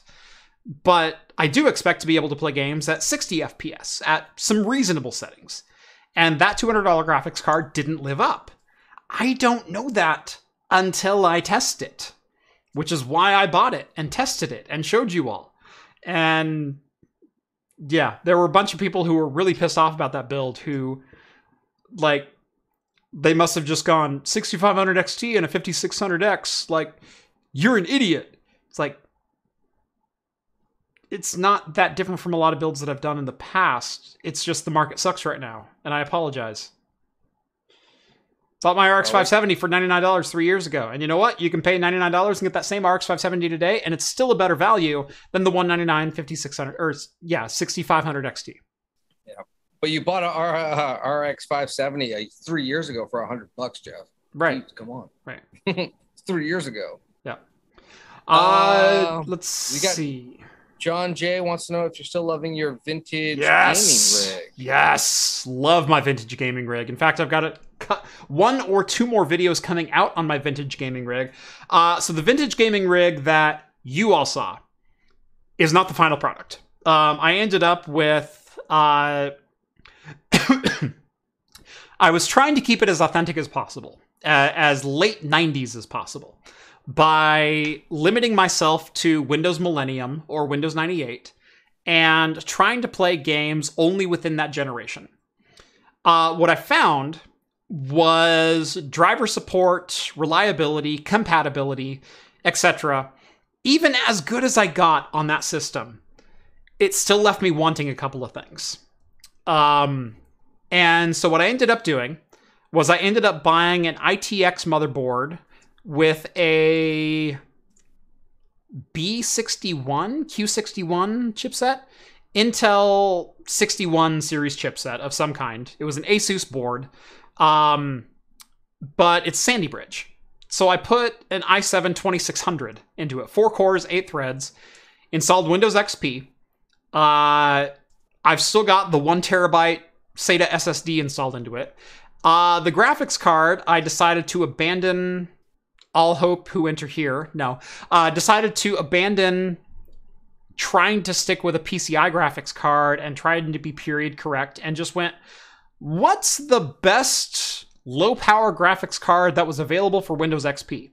Well, as it turns out, it's the NVIDIA GT740. Has Windows XP drivers.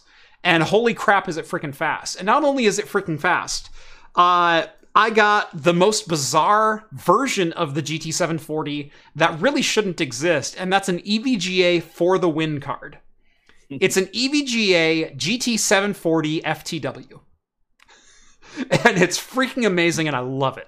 Because anything that I want to play at any resolution from any time period prior to 2008, it plays it. And because it's Windows XP, and it's still 32-bit, and it's still got 2 gigs of RAM, it doesn't freak out about a lot of the Windows 98 compatibility issues like I thought it might.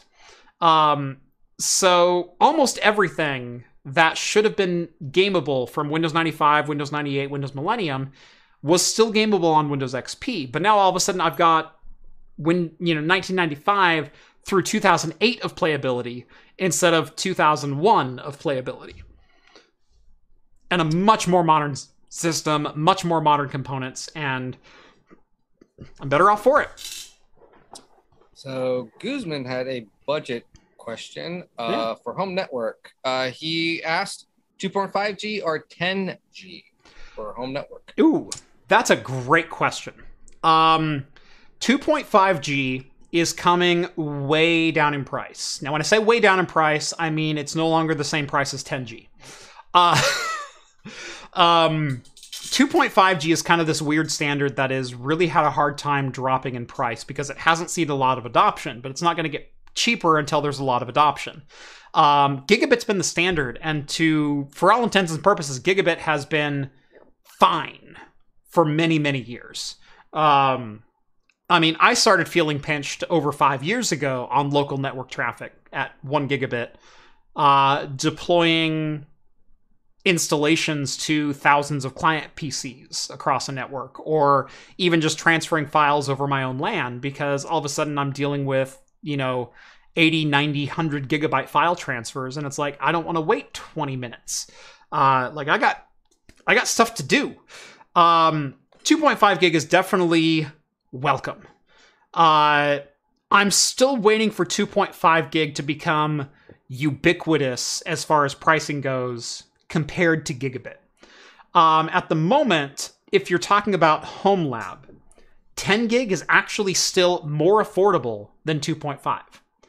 The reason I say that is you can get used 10 gig gear, PCI Express cards, and direct attach copper, DAC cables, for pennies compared to, or not pennies, but like 30% the cost of 2.5 gig cards, because 2.5 gig is a fairly modern standard and is RJ45 compliant instead of being GBIC and SFP Plus compliant.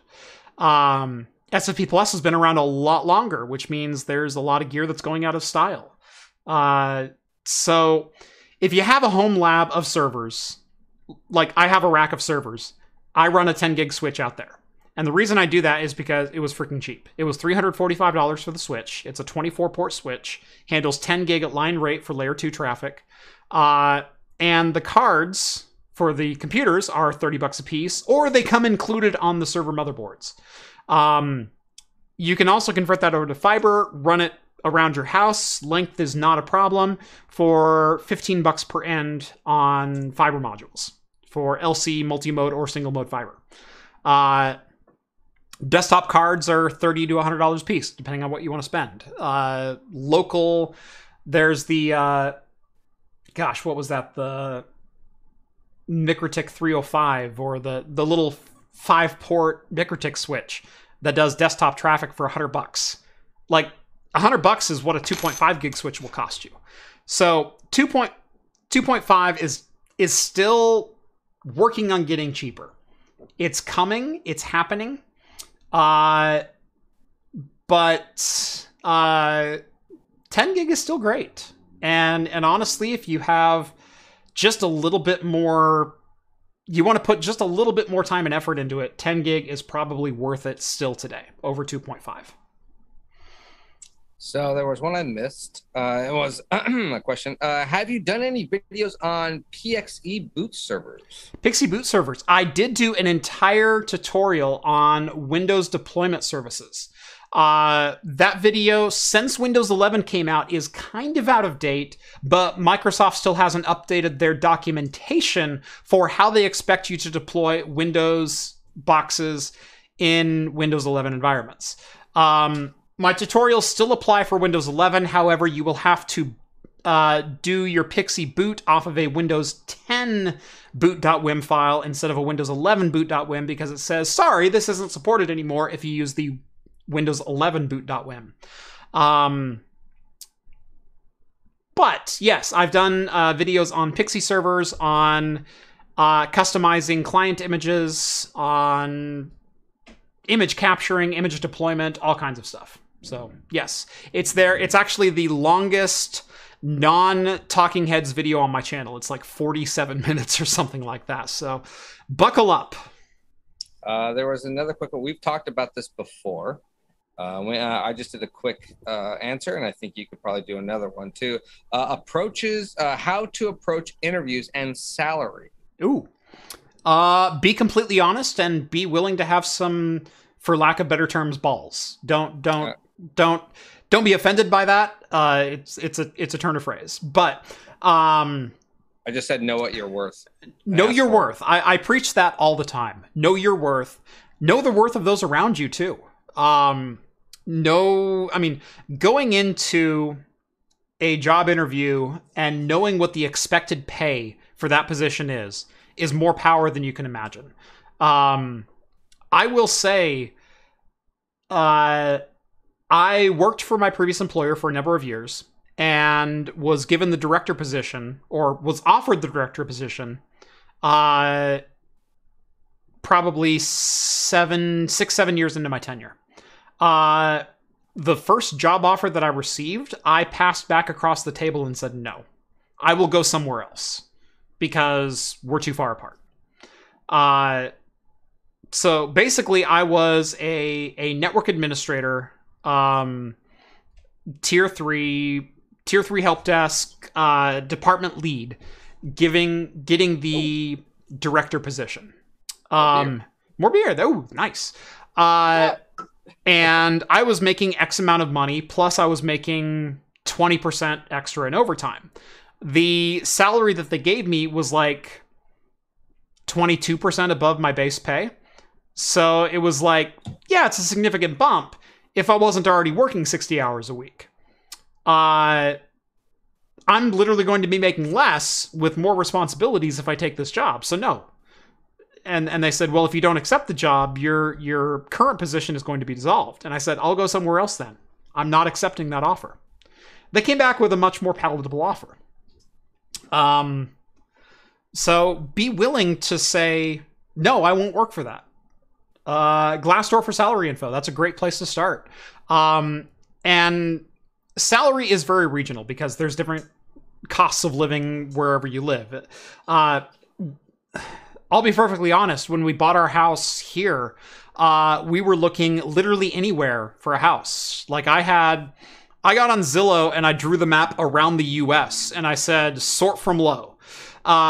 Because I was looking at eventually going full-time with craft computing, and I went, if we can get a house for literally the equity that we have in our current house and walk into there debt-free, I can get a job for 6 months and then I can just go full-time on craft computing and I'll be good to go. But that's because Tennessee has a much lower cost of living than Oregon does. You know, so does Kansas, so does like Nevada. Like we looked so many different places for houses. I viewed so many different properties online and talked to my real estate agent about so many different things. We finally settled on a house that was fairly local, still, 40 minutes from where I lived before. But in the same state.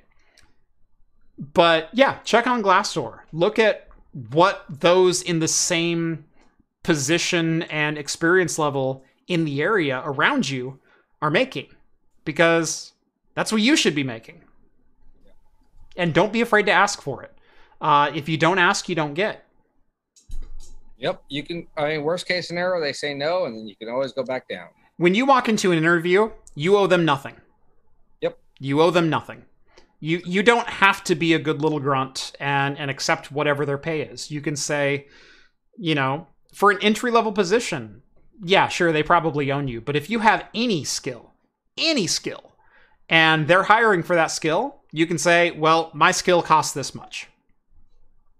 The difference Pay is it or don't. Someone, the other issue too is, like, say for my job, because I came into a similar situation, was I was contracted out there, but I was contracted for multiple years, and I already knew the culture of that company, and that weighed a lot. Yeah. If you are within the company and been working, you already understand the culture, and I personally think that's value in itself. You know how things work. You know how to work around the people that are around you. If they go and ask for someone else, we'll just hire someone new. It's going to take them probably a year plus to be like, how is this system set up? Who is this? Who's in charge here? What's going on? How is this working? Access 95. Yeah, that's what I had to deal with. Yeah, exactly. And so that's a premium quality. That's experience. That's part of the job, Mm-hmm. So there's always that too. There was another one. I think I'm trying to understand this question because it's been split up. But anyways, I have Dustin was asking about a Linux-based image deployment. I have not dove into that, mainly because I never really got into that. it's something I will probably look at. Probably within the next year, but I can't make any promises like, oh yeah, that's on my list in the next 2 months. Linux image deployment has been on my cliff notes of craft computing, my ideas list for a year or two. But it's not really called for ever. And so even when doing servers, we would always just deploy the server for ISO, because even if you have 100 servers, you're deploying them one per month. And it really doesn't make sense to create an entire image and roll up all of your updates just so you can do an apt-get update and apt-get upgrade after you reboot the server for the first time anyway. Like, you're going to get the same result. As far as client desktops go, yeah, there's a little bit more to it than that. There's some customizations that you can make. There's app rollup packages that you can include, but there's so much less of a demand for that versus a full customized Windows layout. That it's just something that's never, I won't say it's never interested me, but it's never actually even been a need. Like, ever. So,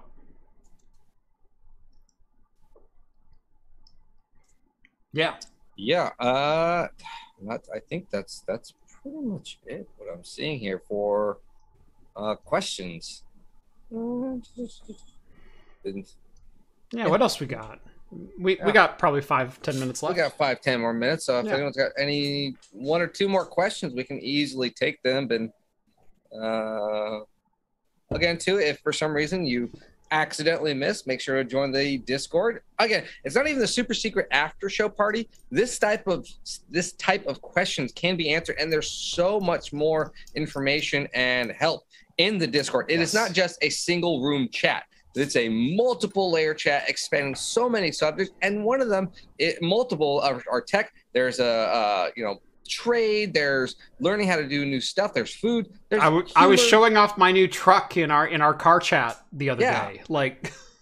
So we have people giving tutorials even right now in the chat, in the after shows. We got some tutorials and stuff going on. It's awesome. So if there are these type of questions you have, I know people are saying, oh, I got a budgeting thing. It's $1 a month, minimum. Can always do more, but do that. You get access to not just us, but the rest of the community. And the rest of the community are people like us and like you. We are all in this industry. We, one form or another, we like tech, and we like a broad spectrum of other things too. And we respect all of that. And we come in and we get to talk about it all. That's it. So what would you recommend as the best mini bar set? Ooh. Now, this is a video you've always wanted to do. It has been. Audio back to being flaky, which is really weird. I have no idea what's going on tonight, because OBS is saying, like, except for the one, 10-second dropout, OBS is saying green across the board. I'm going to blame YouTube. And I'm at the right bitrate. So, I have no idea. Best entry-level mini bar set. There's a number of different ways you can go with that. You can buy some pre-made bar set kits. Oftentimes I find they're not really the tools that you would want. And maybe I should update an Amazon list and put that in, because I have some preferences that I have for shakers, strainers, bar spoons, etc. The basic tools of the trade for creating cocktails. I definitely prefer a Boston shaker, and I prefer a full metal tin versus a Boston shaker and a glass, or a Collins shaker. A Collins shaker is the one that you usually see, which is the 3-piece unit with the cylinder on the bottom, and then it's got the cap with the strainer built in, and then the little cap on top of that. That's a Collins shaker. I like a Boston shaker. It's the 2-piece one that the bartender slaps together and then shakes and then cracks with his hand again. It's a more stable strainer, and it's much more versatile, and it's super easy to get apart, and it's super easy to get toger. It's easier to part. Yeah, getting apart, you might not think about it all that much, but a Collins shaker, as metal gets cold, what happens? It shrinks. As you shake up liquid, guess what happens? It aerosolizes, and so it actually builds pressure. And so you have two things working against you. You have the metal shrinking and holding that cap even tighter, and then you have pressure building within it, which also holds it tighter. So I much prefer a two-piece shaker and then an independent strainer. And I prefer two metal tins versus a metal and a glass. You can usually shake with like a pint glass. I don't like doing that. And I have specific reasons for that. But bar spoons, I like the twisty bar spoons, and I like a nice long handle to be able to, accurately stir. So yeah, maybe I should update my Craft Computing approved mini bar accessory list, or finally just freaking make the video that I've been meaning to make for like 5 years. Yeah, I know. I mean, you got Rhett now, just on a lunch break, like, right. All right, let's just do this. I seriously almost recorded a short today because we were just like, I was finishing up lunch and it's like, I got this really cool thing in front of me. Maybe I should do like a 10-second. This is really freaking cool. And I really should start doing that. Craft Computing TikTok. Yeah. What can you do to make a Hive Zeus more room friendly? Put a sound blanket over it. Seriously, you can do some fan swaps. The most popular one is Noctua, but it is by far the most expensive. There are actually some models of Delta fans that you can get that are 40 millimeter drop-in replacements. And the one thing you need to watch out for in the Hive Zeus is the lower RPM fan you have and the lower CFM that you have, the lower your CPU TDP needs to be. Even a 95 TDP Xeon, I had some troubles keeping under about 80 degrees Celsius in a fairly climate-controlled room. If you drop a 125 watt Xeon in there, it's no chance. You got to run those 40 mils at full blast. If you're talking about some 65 watt parts, like a 2650, you can get away with slowing the fans down and even getting some replacement fans that maybe run at 4,000 RPM instead of 10,000 RPM. There are units out there designed for lower noise. But 1U servers, it's just part of the gig. They're loud. They're going to be loud. There's a reason they're a great bang for the buck, is you have to put up with something, and in this case, it's noise.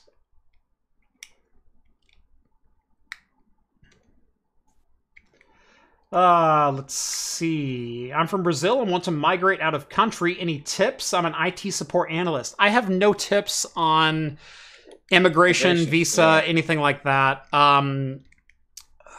IT support analyst, I'm sure there are jobs available.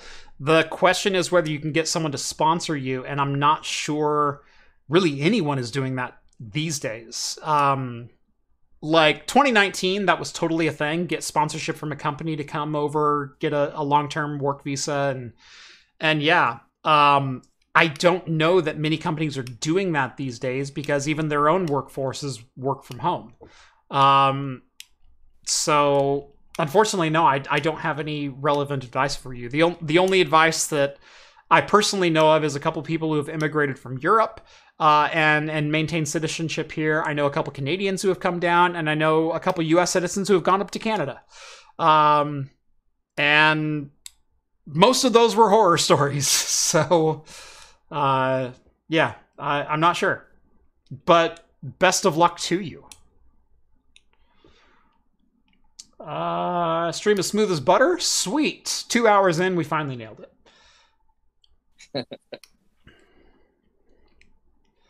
Let's see. One last question, and I think we'll give this a farewell.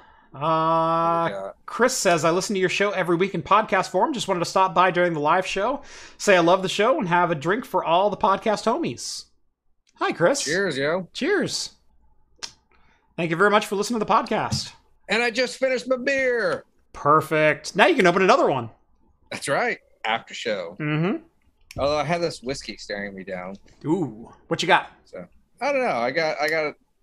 I have some rum and well, I'll talk about it later, but I bought a whiskey that was fairly expensive and I am extremely disappointed in it. Yeah. And it is the above $50 mark bottle. And I would have rather spent buying 5. Name and shame. What's the whiskey? No. You want to know? It's you got to go after party. Okay. Oh, you're giving me some spoiler alerts. Yes. Ooh. So tantalizing. No. You're gonna have to join. I want everyone to do that. Because I've actually got a fairly inexpensive whiskey, like $25, that I'm super impressed with.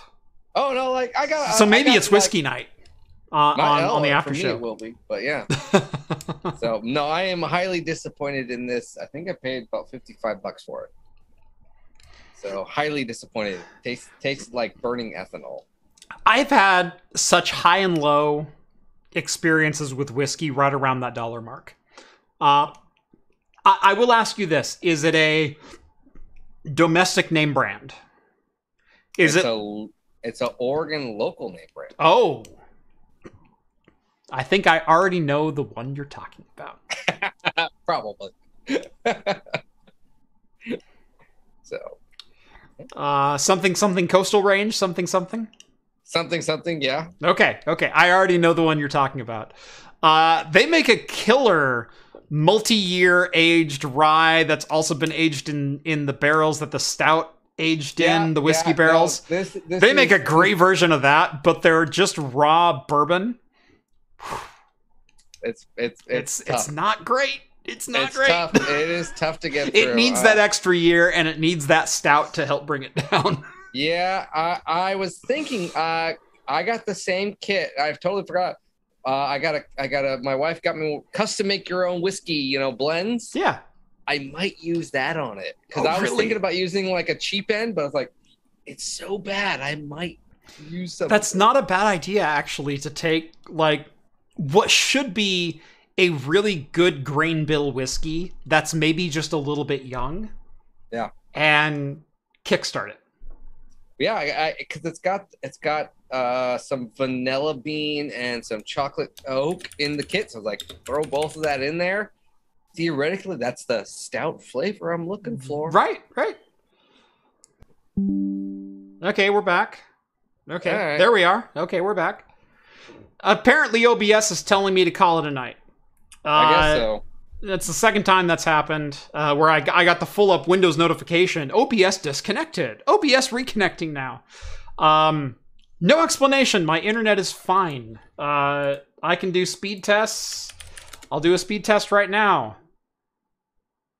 Hey, look, download is 780 megs per second out of a gig, and I guarantee my upload's going to be whatever my upload should be minus what OBS is doing. So I'm blaming YouTube solely for the streaming problems we've had tonight, because damn it, I got my settings down. Anyway, John, anything for the good of the order before we call it a night? No, just my standard stuff going back to normal. Going to be doing some more beer reviews. I got some special interesting disgusting beers coming out probably next week, so enjoy that. My beer diet videos finally finished, all done with those, thank goodness. Editing those is a pain in the butt. Yes. I hate long-term video reviews. I've done a couple of those where it's like even videos that I film over the course of a week, I hate editing those. I cannot stand going like beyond 10 minutes and something like it's like, oh, this is so. I understand for like tutorials or something like that, but it's so much content just like this. Yeah. I was actually thinking if I could hire Rhett. Rhett, can I just hire you for like a day or a week? If he ever gets a spare moment, he's yours. But we've been fighting so many battles here of different things. So, yeah. Like if he gets any free time when he's on my time, it's pro bono. Like he can edit your video. I don't think that's going to happen though. It'll be all the videos that you're on. I'll be like, right, edit these for me. Go. Right. Technically, it's craft computing work. Go.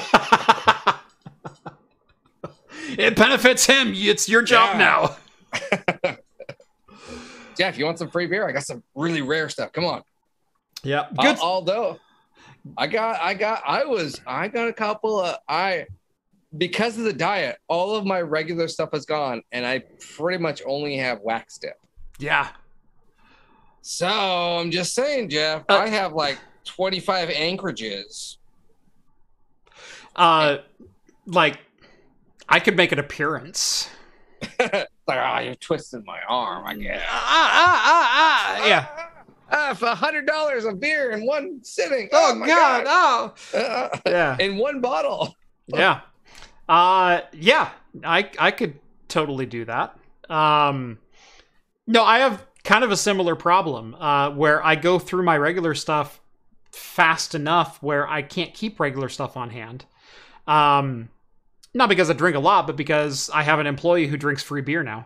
Oh yeah, I know. And but things that what used to be one beer at lunch is suddenly 2 beers at lunch, and surprisingly enough, it goes twice as fast when you only have one of those beers a day.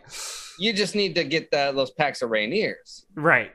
Yeah, I need to start cutting it with some lower stock, as they say. So Anyways, lots of fun stuff coming up on the channel. I've got a small form factor PC review coming up tomorrow. I've got a pre-built desktop review coming up in the next week or so. I've got the HP Z440 build coming up. We've got some more stuff with SteamOS. We've got some more server stuff coming.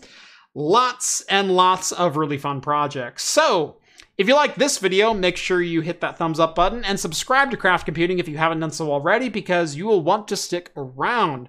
Follow me on Twitter at Craft Computing to keep up with daily shenanigans like this. And if you like the content you see on this channel and want to help support me in what I do, consider joining the Patreon. Link is down in the video description. Minimum contribution of $1 gets you access to the Discord server, where you can chat with myself, John, Rhett, Steve, all the hosts from Talking Heads, and take part in the awesome community that hangs out over there, and take part in the super secret after party, which starts in just 15 minutes. Right.